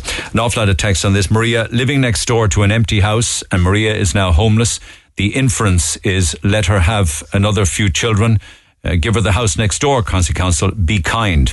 I know what you're saying. Many people, again, as usual, when we have stories like that, why is it that any time that I have stories on the air that involve a woman with children or a young child, an awful lot of people ask, where's the dad? It's like as if you're pointing a finger of blame to me. Why can't it be a young mother with a child, or a mother with a child, or women raising children on their own? Why does there always have to be this kind of inference that, that's not genuine because there's a dad somewhere and he should be looking after them, or why isn't he paying his way? There's a backstory to everybody's circumstance, but I see more of them again this morning. Where's the father of the child? Where's the father of the child? Will you please stop talking, Neil, about hotels and guest houses? Will you get real, for God's sake? The government has filled them all, and we know who they filled them with, I suppose. Anyway, text 0868 104 106. Back after the break. Call the Neil Prendeville Show now. 0818 104 106. Red FM. Where's the father of the child, Neil? Can he not help her? There's more of them there. Increase taxes for investment funds. Do it now. Increase taxation on investment funds and keep the taxation the same for small landlords, says John in Douglas. It's taxation on income, not rental income. Taxation is on income. If tax were to be dropped for small landlords, all the rich will just hoover up the cheap properties, leaving the young and first-time buyers in a worse situation than they are already, says John. Ireland's one of the richest countries in the world. We can bring construction companies from overseas to bring numbers up. We just have nowhere to put the workers when they come here. But if it was tackled from day one, we'd be fine. We just have lazy governments who only care about themselves and their pockets from the private developers. One or two more. I had to pay a visit to the Mercy Hospital yesterday. What I saw was a total disgrace. Biohazard yellow bins on the footpaths. Bins, rubbish, piles of all kinds of rubble. Porta cabins are now featuring as part of the hospital on the road. Cork is totally neglected by those in government. Billions have been spent on projects in Dublin while Cork gets porta cabins. Micheál Martin was only ever interested in being Taoiseach and meeting Sleepy Joe Biden. I've never seen Cork so dirty and neglected in all my life. On housing issues, why don't you challenge City Hall regarding the vacant properties that can be used to house people? All you seem to do is talk. Well, I suppose that's part of my job, actually, isn't it? To talk or to instill debate or bring up topics or allow you guys to have topics on air that you wish to discuss. Incidentally, I have given up trying now at this stage to talk with the chief executive at Cork City Council. The last time that we were in touch would have been maybe this time last year, and I remember getting a promise during the summer. Yeah, I'm going to come to that part as to how many times we've been in touch. But during the summer, I was given undertaking that I would have an opportunity to have a sit down and a chat and a conversation on air with the chief executive of Cork City Council. It never happened. And then subsequent to many, many contacts with them across the summer and the autumn and indeed even into the winter, no response. Absolutely nothing. I think that maybe the challenge of the conversation is too big, that there are too many things wrong. Or maybe they just couldn't be bothered or just don't wish to talk to me, but it's not for the want of trying. So I'm happy. Yeah, I challenge. Absolutely I do. But it's not for the want of trying. I sent in a message a few weeks ago about a house in Fairhill that's in immaculate condition. The keys were handed back by the family who used to rent it from Cork City Council for... the keys were handed back over 15 months ago. There are no boards on the window to indicate that it's idle, but as it's next to my family home, I know 100% that it's been lying idle for 15 months. I also know that it's ready for a family to move into for all of this time. So another example, this one, a 15-monther. I'm out west. In the old days, the Garda stations would have houses attached to them. These houses now, by and large, are idle. The government and the Department of Justice should give these over to those in need. When you look at the 26 counties, It adds up to quite a lot of them. Some, granted, are in need of work, but viable options all the same. Yeah, you see that all the time. You go to rural towns and villages, primarily the villages, and the house or the cottage attached to the Garda station. Garda station is probably shut as well, never mind the house. Can't come on, but a one-bed flat has been ready near me for 6 years this year. So it's a lot longer than 72 weeks. It's just utter madness. A one-bedroom flat, 6 years. Terry Shannon on your show right now is everything that's wrong with this country. They aren't doing nearly enough. He needs to be taken down a peg or two. Thank you for arguing back. Terry's party has been in government for 3 out of every 5 years since the foundation of the Irish state. How is this housing crisis Sinn Féin's fault? Terry, like the rest of Fianna Fáil and Fine Gael, are only interested in themselves and their party cronies. Party always before people. Terry's defending the party, not doing the people. There are houses closed up everywhere. Terry will want to wise up and represent the people. Independents are the only ones who have the people's voice. The famous words of Fianna Fáil and Fine Gael is, I proposed, but never acted upon. Fianna Fáil and Fine Gael can't open their mouths without having to go at Sinn Féin. It shows how afraid they are of Sinn Féin, and it also deflects from the mess the government has this country in, says Desi. And one or two more. It goes to show how far Fine Gael and Fianna Fáil are prepared to run from the truth. Ask this gentleman about the 20 houses that are empty for 2 years on Chickley's Road in Youghal. Ask him that. Well, the answer to that would be Cork County Council. Our latest correspondence with City Council regarding having a sit-down or a conversation with the Chief Executive is dated the 6th of December, asking if she was available before Christmas. We got no response. Zero. It's, nothing new, actually, people listening to this programme, that nobody responds to them at City Hall or answers the phone or gets a voicemail that's full. That was the latest in a series of emails asking to speak, and there was no response. Zero. Back after 11. I'm Rory. And I'm Valerie, and you can join us for the very best in local, national and international sport every weekend on the Big Red Bench. That's the Big Red Bench, every Saturday and Sunday from 6 on Cork's Red FM. The Neil Prendeville Show, Red FM. Pick up the phone. Phil is standing by. First up, Leah. Leah, good morning. Good morning, Neil. How are you? Just picking up on, and I understand that, we're talking a lot about this over the last couple of days, but it's that important because everybody has their own individual story. Tell us yours, if you wouldn't mind. Yeah, so I suppose I'm coming from a different stance, I think, than a lot of people. I do realise how lucky I am that I'm in a job, a secure job. My partner is in a job as well. He's a teacher. But we have a 2.5-year-old we've been renting. I've been renting personally for 8 years in Cork. Yeah. And my partner has been renting as well in Cork as well. And we are struggling to raise enough money for a mortgage. And not only that, but there's a fear of God in us that between bidding more that's going to go up, we need to have that extra little bit constantly in our back pocket as well. It's just it's a bit heartbreaking. I love Ireland and I love where I am, but it is heartbreaking when I'm a 26-year-old and I see a lot of my friends, they're going over to Australia, they're immigrating, and it's hard to build a home and a life for your family. What's stopping you going where they've gone? Well, I have a 2.5-year-old girl and I have a lot of family. I have a lot of support here. And I'm very fortunate for that. And when I was growing up, I'm sorry, I might sound a little nostalgic, but I always thought that I would raise my children. I always thought that I would raise my family in Ireland. And I always thought that would be achievable for me. Oh, I know. And I thought if I got my degree and I got my qualifications and I got my job and I got myself steady, that would be, of course, achievable. And yet I'm ticking all the boxes and partner's ticking all the boxes. And we're still stuck. We're still paying astronomical amounts of rent. And it's very hard to save for a mortgage. It takes a really, really long time, and I know, and it's heartbreaking then when, it's just heartbreaking to kind of think that. I saw a house yesterday, actually, just I'm not going to say where, but I was driving, doing a couple of jobs. There's a particular house in a particular area that I was driving past, and I saw it was up for sale. It would have been a family home. I would have known for a long, long, long time. Now, the family have all gone their own way. The mothers and the fathers have passed away and what have you. And it went up on the market yesterday. So I had a look at it last night, and the asking price on it, and it needs work now. The asking price was €440,000. But I know, without fear of contradiction, that house will go for at least 50 or 60 grand more than that. Oh, I believe it, Neil. Easily. I 100% believe it. I've seen it firsthand only in literally the last 2-3 weeks. A friend of ours, they were trying to buy a house and bidding. They almost had one and it went up 50 grand more. And sure, I mean, you know, they worked their ass off to get, sorry, excuse my language, they worked very hard to get that mortgage approved.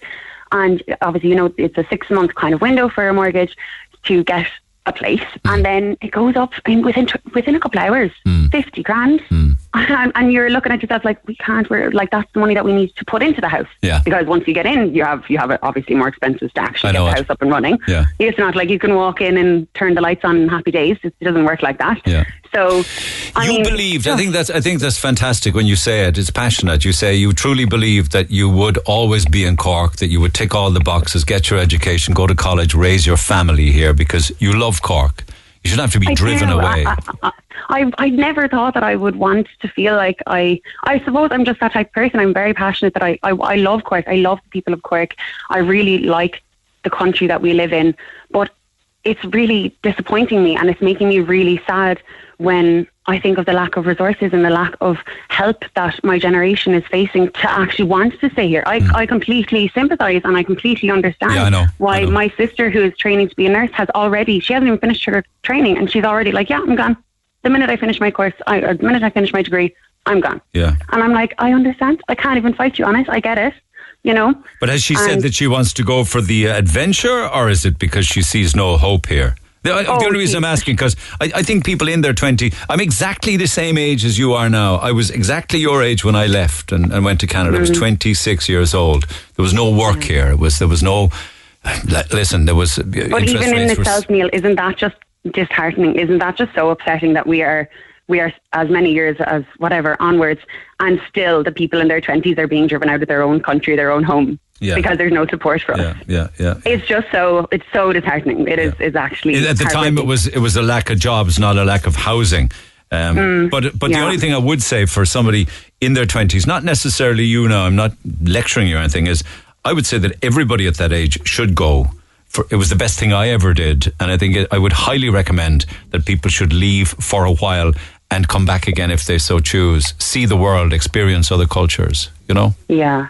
And I'm all for that. I think, you know, go out, spread your wings. But just from speaking to people in general, I mean, they're building lives. This isn't going off and starting an adventure. Maybe it started off like that. Oh, we'll go to Australia, we'll go to New Zealand, we'll go to Canada, we'll start an adventure. But those people are there for the last 3 years. They're building roots down there. They're thinking, well, I'm building up, I'm, you know, going up a ladder here, I'm becoming successful. And that impacts on our education system, it impacts on our teaching structure, in the sense that we're losing teachers, we're losing doctors, nurses, we're losing skilled people from all walks of life. So what kind of a mortgage would you get approved for? Do you mind me? Well, we wouldn't. Well, Neil, as it stands, I'll tell you now, my partner is a couple of years older than me, and he's been teaching and he has fantastic qualifications, and I am working as a childcare practitioner, and I'm actually back studying as well to try and further my education while also working, while also being a mum. And we're easily 3 years off from getting a mortgage because, well, 2 anyway. 2-3 years off from being approved for a mortgage. And that is simply because there are so many boxes to tick before you... And the deposit is one of them, isn't it? The deposit is huge. And, I mean, we'd really hoped for like a minimum of 3 bedrooms, to be honest, because there's us, there's our child. And I think I said it in my message, my text as well, and to you, that I feel a lot of people in today... in their 20s and in their 30s feel the same, is that they are holding off on having children. And it's like, you don't want to say it, but it is because they cost a lot, and the banks will look at how many children you have and how much you're, you know, and part of me obviously understands where they're coming from, but that breaks my heart then as well, because I'm like, right, so I want to start building my family, but that's being pushed aside right now because I need to get myself a home, and I need to think, oh, well, that child's going to cost X, Y, Z.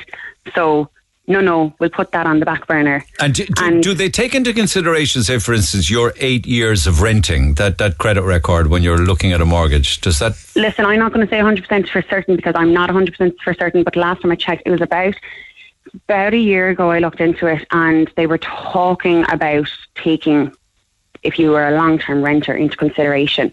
But that was a meaningless conversation, I'd imagine. That's just never really materialised because I haven't looked into it now as of recent. But last time I checked, no. No, just saying, does somebody with a long track record... It essentially doesn't really stand to me at all, Neil, which is another thing because, I mean, I have never been late. Might have been eating, in my student years, I might have been eating beans and toast, but I never was late paying rent. I was always on time. There was always lights on. There was always... Yeah, I know. I made sure, and I supported myself through that, and that was fine. I always worked part-time jobs. I would view myself a hard worker, and... Yes, when it comes to repayment, and I'm talking to some people who have mortgage repayments, and they're talking anywhere between kind of 900 to like 1,100 a month. Substantially less than a rental. It's less than a rental, and I'm like, so you're telling me now that you're saying by the books, if you were to look at it on a piece of paper, I apparently do not have the funds to pay back a mortgage. But I can tell you for right now that for the last 8 years, I have had enough money to pay back a mortgage, and it just doesn't stand. They don't take that into consideration that I have been a long-term renter. It's just the timing is all against you. The timing, and also, I mean, it's just so hard to get even the deposit. But then if you have it, you're scrimping trying to find somewhere because houses, and that's why the bidding wars are so vicious, is because everyone is in the same boat. We're all fighting to get a home, to get somewhere. And to be honest, even as it is, I mean, that couple that I was talking about, they're gone to Blarney. It's like we're not even talking like city centre. It's like it's all the outskirts kind of thing, and it's just good luck with it. Good luck with it. Thanks, Leah. Thanks for sharing your story. Thanks for listening, Neil. Good luck with it. Good luck with it. Malcolm, good morning. Hello, Neil. How are you? Okay, back to evictions. Are we the heart-wrenching stories of people who have been contacting, telling their own case histories? Go ahead. Yeah, I listened to the day yesterday and today. It's terrible to listen to what's ahead of them. And look, the state have an obligation to people to house them, and I feel they're letting them down. When you say the state is an obligation to house people, all people? Well, people that need help, the social housing side of it, they do need to help them out. Not everyone can afford to get a mortgage. Not everyone has the means to do it themselves. Yeah, a national mortgage bank would fix that overnight, wouldn't it? 100%. 100%. If you could prove that you were capable of repaying rent for, say, in the case of Leah, for 8 years on the trot, that you should be able to apply for a national mortgage. What? That should be taken into consideration. Yeah.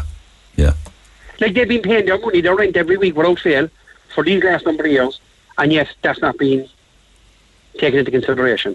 It's so wrong. I was listening to Terry Shannon there a while ago, just part of it. I didn't get an awful lot of it. But you asked him a question regarding the waiting time to turn houses around. And in one particular case, there's a house next door to a girl a year and a half. Yeah. No, I'm not knocking Terry Shannon because I think anyone that gets involved in politics, fair play to him. It's something I couldn't do. And I don't care what party you're from. Just get the work done. And he seems to be fairly passionate about it, to be fair to him. But you asked him a question about a house that was a year and a half idle. In one breath, he said he didn't know the answer to it. And in the second breath, he turned around and said he's inside the housing department every single day. So which is it? An awful lot of texts on my conversation with Terry Shannon, which I'll read out in a couple of moments' time. You were also saying what a solicitor would make of the state having to look after. What do you mean by that with regards to a legal challenge? Well, I suppose the state at the end of the day have an obligation. It's in our constitution that you look after people that need help. And in my view, from what I can see and what everybody else is talking about, they seem to be falling down on it. Because to have somebody homeless in 2023 is an absolute travesty in my eyes. Okay. All right, thanks for that, Malcolm. Yeah. They're asking people come on here and they say this about racism and all that. Look, I don't care where you're from. You can be from Timbuktu for all I care. If you need help, you should be able to get it. And in my eyes, they're failing Irish people, they're failing everybody by not providing the houses for them. So are you okay? Are you okay with people coming in from any country, anywhere in the world, right? Wait a second. Without the means to support themselves. Well, that's another side of it. Well, it's very straightforward. I mean, if they're not refugees or fleeing war and they want to come here for a better life, are you suggesting that they should all be welcomed into Ireland and automatically be put on welfare and put on a housing list? Because I'm not. No, I'm not either. Because I think there should be a model like what they have in Australia, where you have to have certain means with you. Totally. That's only common sense. Otherwise, I mean, it's collapsed already, but otherwise, maybe it's chaotic already, I don't know.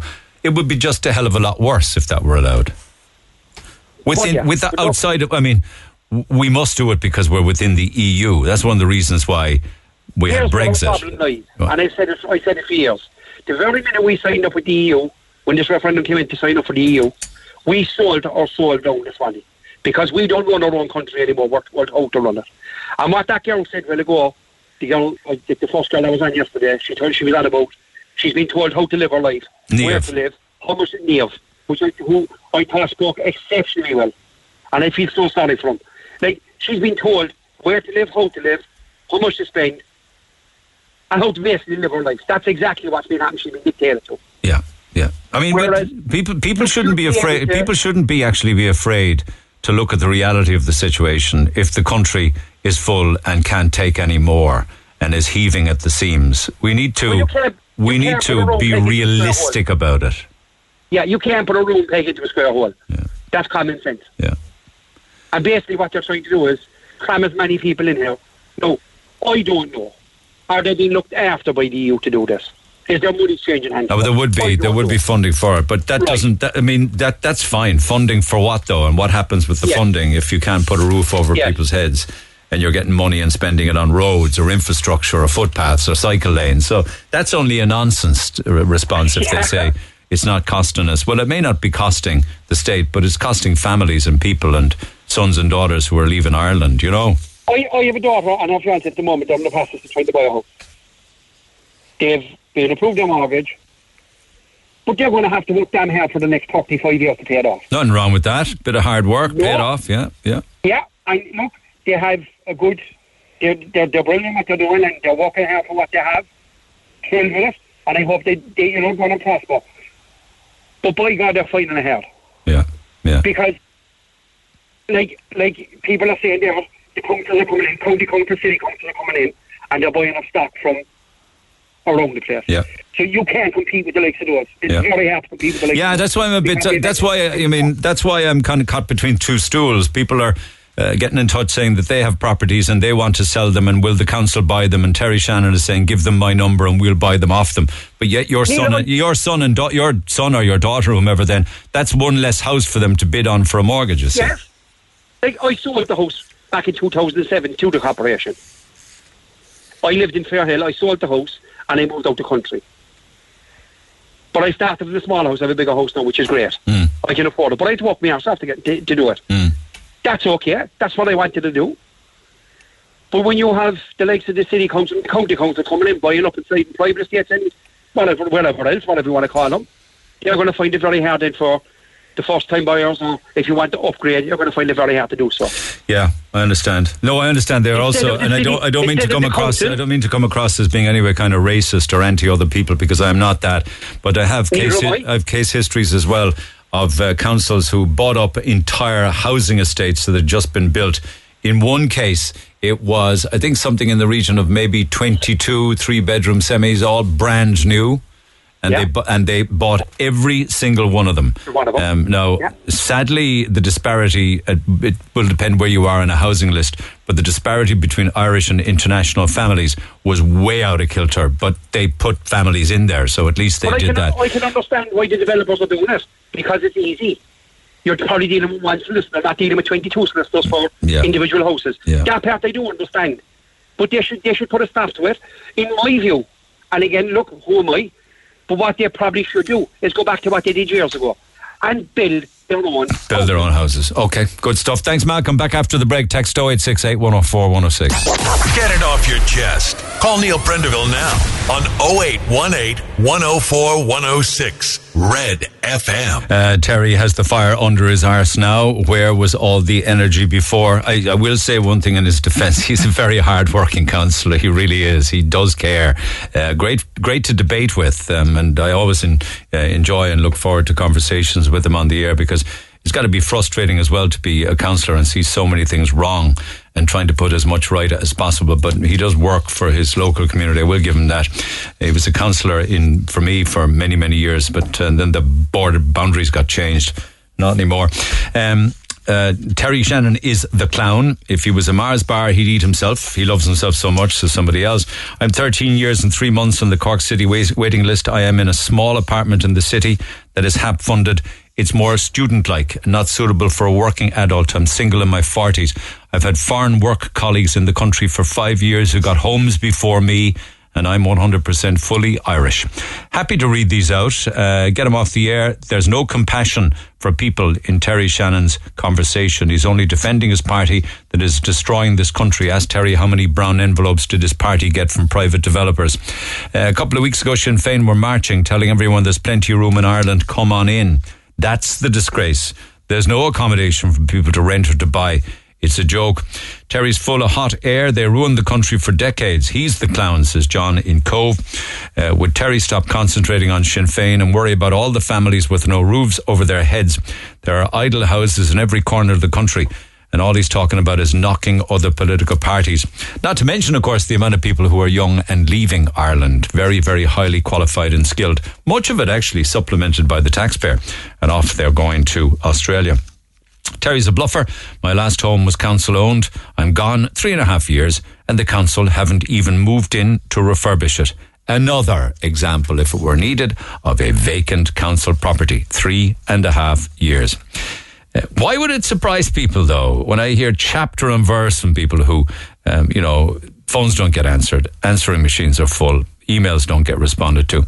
We even emailed last week. We had one particular question that we put to them last week by email regarding a housing officer. Our last email to City Council was on Monday asking why they didn't apply for funding for a vacant housing officer. And again, no response. Would he just give Maria and Niamh one of those apartments each and stop talking bull, says Eilish. And one or two more. What have they done for 2 years? He's talking such bull and people are living on the streets, says Marie. Get him off the air, please. He's talking verbal diarrhea. Neil doesn't get a chance to speak with him. He's the same as all in government, well able to spoof. Who else got 4 pay rises during the lockdown? It says everything that needs to be said about them. Ask Terry about all the apartments that are vacant for the last couple of months in the new estate called Dara Estate near Besborough. Morning. He says he's been housing people for the last 2 years and he's housed 10 families. Is he having a laugh? What was he doing with the rest of his time? Great interview, great questions. The man is right. Sinn Féin only cause trouble. You seem to support Sinn Féin. Why are landlords running because of Sinn Féin? Ask yourself. No, I don't. I have no affiliation to any political party in this country whatsoever. And you know what?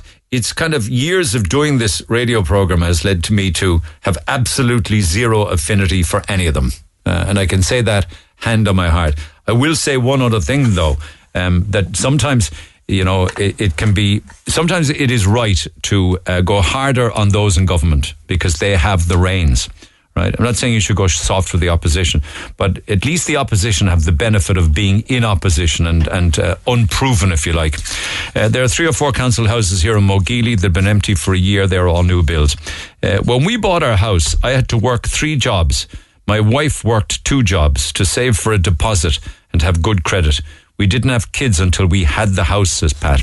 Put the house before the children. That's probably good advice. He's not apologising for the mess in the country. So he's not apologising for the mess in the country was because of his political party. The reason finished estates lie empty is possibly because the tenants haven't arrived yet. Why else would they lie empty when the Irish are intense, says Patricia. Oh, Patricia believes they're holding the empty properties for those who haven't yet come to Ireland. It's like he's blaming Sinn Féin for all of the problems. Tell him he's not fooling anyone. Get out of government before the country will never be able to recover because of their mess. And just finally, I'm fair sick of listening to men pontificating on your radio show. It's typical listening to Terry Shannon. He never wants to hear the truth. The guy is in denial. No wonder we're in the state we're in with people like him and his attitude. And one final one. Ask him, if there are 30,000 houses built already, why hasn't Niamh got one? Especially before any non-national. Ireland, in case you noticed, is completely and utterly full. Back to the phone lines we go. Daniel, good morning. Good morning, Neil. Heartbreaking for you and your daughter and her kids to see a house nearby idle 5 years. Yeah, in Mount Garden there, Neil. I know the man next door that's living next door to the unoccupied property. There's few people looked at it and it's still idle. I know the man fairly well, and it's a shame. Like the daughter, she had two young sons, 7 and 4, and the two of them have autism. These would be your grandchildren, your grandchildren. Yeah, I'm a grandfather of 12. And she's on a housing list 9 years, but yet the house that would suit them in Mount Farron, that you're saying, has had no one lie their head in a pillow there in 5 years. No, she bid on CBL because she's on the HAP payment at the moment. And it's heartbreaking to see the grandsons and has that house ever come up for bidding? It did. She told me herself that she bid on this, and there's a house in the next block to me in Mangerton Close. There was a Romanian family lived there, and now they're gone nearly a year and a half, and they're still boarded up. Right. Yeah. Where did they go? Do you don't know where they went? I'm always curious as to why people... They went to Art Patrick. They got a 5-bedroom house. Did they? Did they have more kids, was it, and they needed a bigger house? Yeah. Right. And right, that's the interesting. daughter herself, she has psoriatic arthritis, and the older grandchild, he have sensory problems, so they need three or 4 bedrooms. And where does she live with her 2 children? She's in... I don't want to know the address. Forgive me, Daniel. Not the address, but... It's just off Old Yall Road there, down the bottom when you go down past the barracks. Is that a council property? No, it's a private. So she rents privately with the help of HAP? Yeah. 9 years on a housing list with 2 kids with autism, sensory needs, and she herself with chronic illness. But that house that would be ideal, you know, the one in Mount Farron? Oh, yeah. That has anybody bid on it?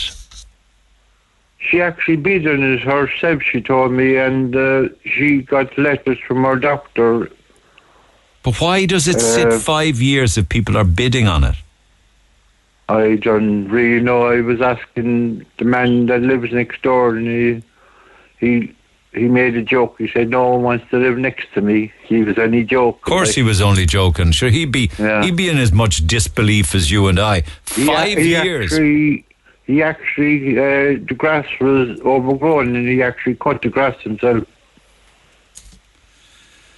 It's exasperating. It's just exasperating. And she also got a senior occupational therapist saying that her kids would need to be out of where they are at the moment. It's not suitable for the 2 young grandsons. It's not. No, well, certainly that house, the one you're giving as an example, is suitable for her or for anybody. And has been for 5 years. Over 5 years, the neighbour told me. All right. Okay. Thanks a lot for that, Daniel. Text 0868 104 106. Back after the break. The Neil Prendeville Show on Cork's Red FM. Our phone lines remain open after midday. 0818 104 106. Lots of calls, lots of texts on this, and I will come back to it again in the morning. But can I just change horses, if you don't mind? I was chatting with some people at the weekend, and it's years since I heard the term Spy Wednesday. I remember it as a kid, but I hadn't heard that term being used in a long, long time. And it got me thinking about Spy Wednesday, and it got me thinking about Judas and his part in the death and the crucifixion of Christ. Now we know that Jesus Christ existed, right? We know that he walked on the planet and did his best to help people. This is an historical fact. Now the mysteries of the miracles and things like that, I understand all that, and the resurrection, and for many that's open to debate. But a lot of what happened historically is accurate. But with regards to the week that we're in now, because we're in Holy Week now, right, and that would have started, just reading up on it, would have started with Palm Sunday. So if we were trying to, my idea was to try and look at this week through the eyes of if it were happening now, right? And this was a news event that was being covered, if you can follow me. So Palm Sunday would have had Jesus coming into Jerusalem. You'll remember that from the doctrine, on a donkey, right? And from the stories, he went into the temple and he cleared all of the moneylenders. And it was the start of what would be deemed now to be Easter week or Holy Week. But a lot of events happened across that week. So just to talk us through that narrative on the day that's in it today, Spy Wednesday, I'm joined by Father Tim Hazelwood, a regular contributor to this programme. He's the parish priest in Cllr. Father Tim, good morning. Good morning, Neil. So, I imagine you would be right up to date if this were happening in modern times as to what happened this week. I always wanted to be a court reporter. Even through the eyes of a court reporter. Well said, Tim, yeah. Yes, yeah, like what's going on? So I'm in Jerusalem, I'm just after being at the trial, and I just want to give you the background to it, actually, because it's an interesting culture where in Jerusalem, because at the moment it's the state, it's Israel, but it's occupied by Romans. Yeah. So you have a political problem here in that you have the Roman occupiers and you have the Jews who have their own rules from their religion. So who has, and that's where that makes the case very complicated. So the Jews have a problem with this man who says he's the Messiah, who's been going around challenging them, who says he's the one who is to come, he's the Son of God, performing miracles and saying terrible things about them. And he had spent the Monday and the Tuesday of this week doing that. Yesterday and Monday he was anointing the feet of women, performing miracles and lecturing and talking about being a king and the Son of God, right? Yeah. So there's people looking at this and saying, what's this guy on about? This is blasphemy. Yeah, but it's the ones who are saying it. He's very popular with the people because they see him and he talks honestly and openly. But the religious leaders have positions of power, which is supported by the Romans, and they like their power, and this guy is challenging them. So what do they do, the Jewish leaders and the Romans in power? Pardon? What do they do? Well, they have the temples. They have their temples and they have important positions, and they decide lots of things. You have lawyers and stuff like that within the Jewish law, and the Romans allow them because, like, the Romans don't want hassle. They have their own army and they run the place. So they allow the Jews, you could say, do their own thing, and it's the Jewish leaders who want to get this guy because he's inciting hatred, inciting opposition to them and challenging them. So they want to get rid of him. So there's a deal done, and this is open to, this is a grey area as to whether Judas was the spy in the camp or not. The 30 pieces of silver.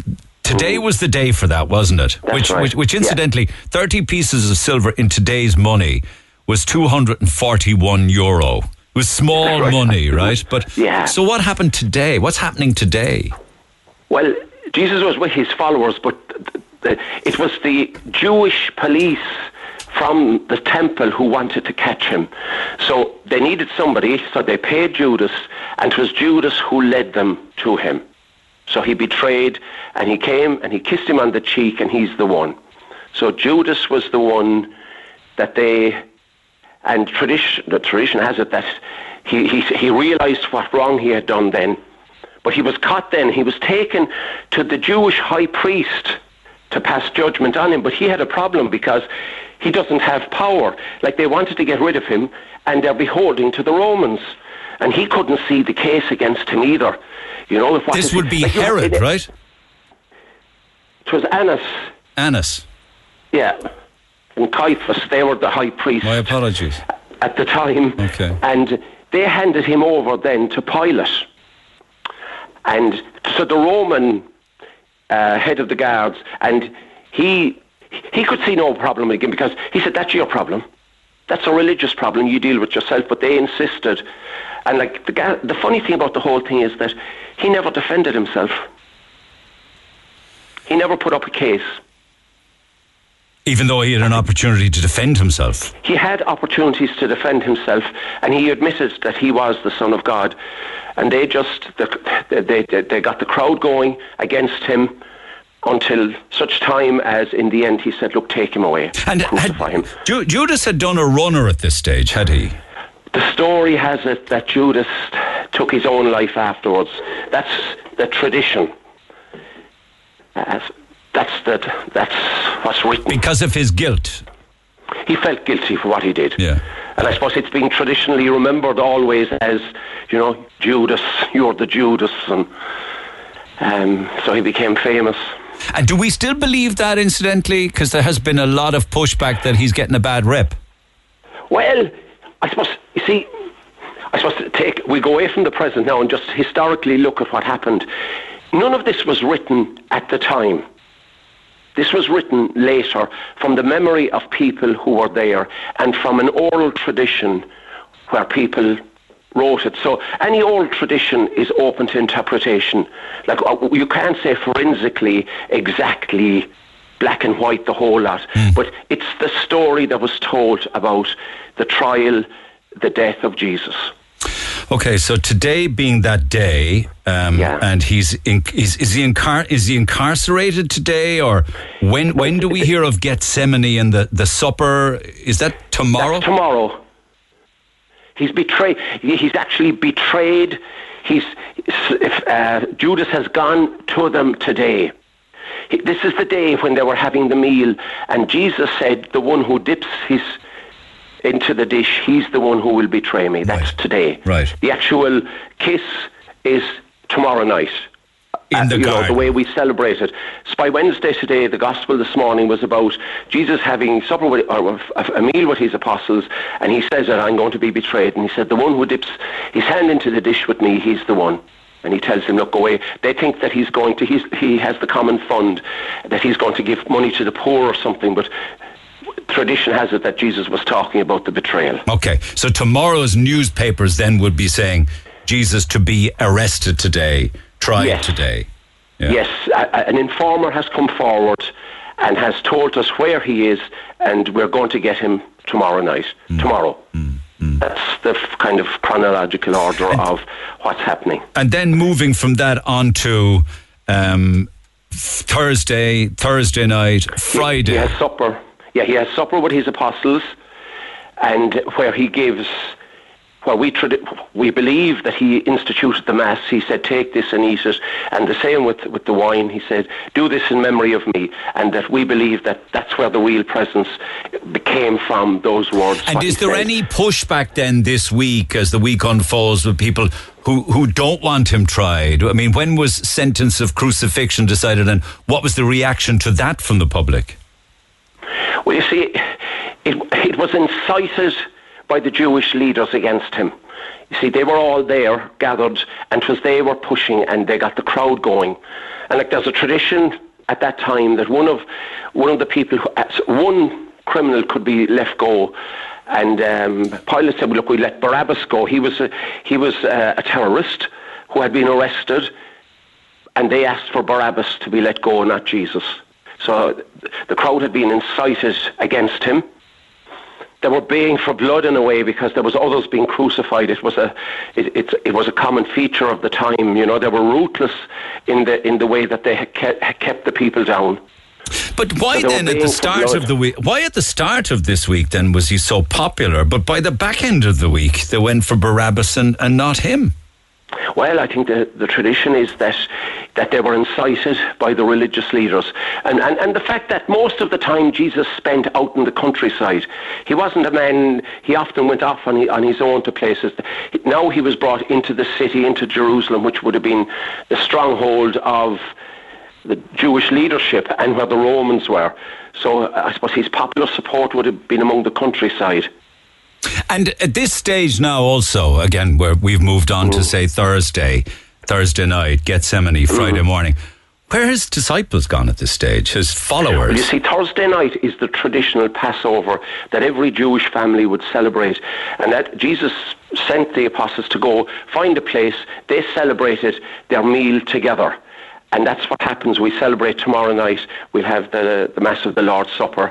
And but the reality is, I suppose they were weak. When they came and arrested him, the boys got a fright of their lives. They could see that they could be... his best friend betrayed him, said he'd never betray him, Peter. And yet he did. I suppose they got afraid. They were weak. And when they saw what was going on, they ran. So a headline could have been at the time that Peter denied knowing him. He denied it, knowing him. Yeah. Interestingly, it was the women who stayed with him. Okay, so the women, in what way were they stronger? Well, they stayed at the cross when they crucified him. I'm sure some of the disciples were in the crowd at the back. But Mary Magdalene, they stayed with him all the time. When was it decided that it would be crucifixion, though? Whose call was that? Pontius Pilate? Pilate, yeah. He said, take him away, crucify him. He said, I suppose in the end, look, will you shut up about it? Just take him away. You know, it was part of their way. The Romans were ruthless. And... so there would have been reports at the time, ahead of the crucifixion, there would have been horrific whipping, wasn't there? That all that kind of stuff went on as well, you know, and they made an example of him. Then they mocked him because, like, some of his claims, a lot of them couldn't hack that. You know, I'm a king, I'm son of God. You know, send your angels, come down and save you. All this kind of stuff. Mocking. So he was mocked. Yeah. Jerusalem would have been the centre, a huge kind of international centre where people from everywhere would come, and I suppose people love. It became. You could say entertainment, you know. So so of course then that led to the crucifixion and the death itself on Good Friday, okay? And then would the Saturday have been very quiet? Quite after the Passover, or after the meal, it was a quiet day. The tradition has, they took him away. Lots of people would wonder about that because this is gruesome stuff. They left the birds to pick on bodies, you know. Yeah. It was, historically, that's what they would have said. But the story that was written was that was it Joseph of Arimathea came and they took him and they put him in the tomb. Right, okay. They laid him in his tomb. All went quiet. What do you think the reaction would have been on the Sunday morning then? How would people have reacted to nobody? Well, I said it was... Well...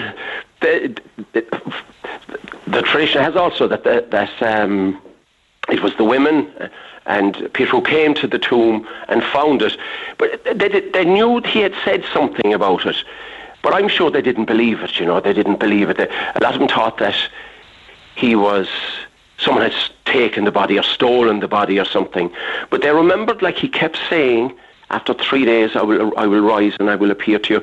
So I'd say they were confused. That they didn't. I'd say they were in shock. You know. Well, again, they were hiding as well because the Jewish leaders had persecuted him. They were part of his crowd, so they were afraid of their lives. They locked themselves into a room out of fear. They were terrified. It's astonishing, isn't it? It's an incredible story. It's funny, and we were talking just earlier about there was so much politics in it. And I had to laugh, the case is going on in New York at the moment. The politics is in it as well. Donald Trump says, I can't get a fair hearing in New York because 99.9% are Democrats in New York. Jesus had no chance in Jerusalem with the Jewish leadership. No chance, and those that were with him then, out of fear, deserted him. And all of this, like so much of our own history as a country, there's always a spy in the camp. Although, again, I'm reticent to say that because I've been reading a lot that Judas actually wasn't the bad guy at all. You know, he wasn't. It was nothing to do with him. But what's interesting at the moment is there's a lot of stuff being written and stuff, looking at the historical facts and what we do know, and I think being forensic about it isn't fair because it's not black and white just like that. Because there was an oral tradition, and they were trying to keep the church alive, so they had to have the story, the Bible, really, it was, and it had to be true to the traditions that went back for centuries as well, because the Jews came from a very long line of history and stories, and but it's a lovely week. I don't know, it's a sad week. Good Friday, I find it very trying because there's a lot of misery around and sadness, and I think it feeds into our own sadness at times. It does indeed, but I just wanted to mark the day because that was a fascinating day, and the use of the term Spy Wednesday. So thanks for the historical narrative this morning. I do appreciate it, Tim, as always. And thank you very much for making it public and making it modern. I think there's a lovely take on, we kind of see it as something we learnt in school, but it was a real story. It was done in real time as well, day by day by day. Look after yourself. Happy Easter, Tim. Thanks for taking the call. Cheers for now. Everybody. Father Tim Hazelwood down in Cllr. Our lines will stay open. We'll jump back in after the break, but what I don't get to this morning, which I won't, we'll pick up in the morning. So be part of the conversation. Text 0868 104 106. Get it off your chest. Text the Neil Prendeville Show now. 086 8104 106. Red FM. My apologies, I didn't get to Kevin Dunn and the High B in Mallow with the backstory to Reuben O'Connor's plane, but I will do that in the morning. It's an incredible story if you can remember it, back in April of 1983. He only had about 3 minutes of fuel left in the tank, and if he didn't land within those 3 minutes, we'd be having an entirely different conversation now. But he did. It was an incredible feat of aviation that he managed to land on Mallow Racecourse and spend weeks amongst those of Mallow who took him to their hearts. So we'll deal with that in the morning. My apologies. I wanted to do Spy Wednesday today for the day that's in it. So have a good Spy Wednesday, everybody. I'll see you tomorrow. For more Red FM podcasts, go to redfm.ie/podcasts.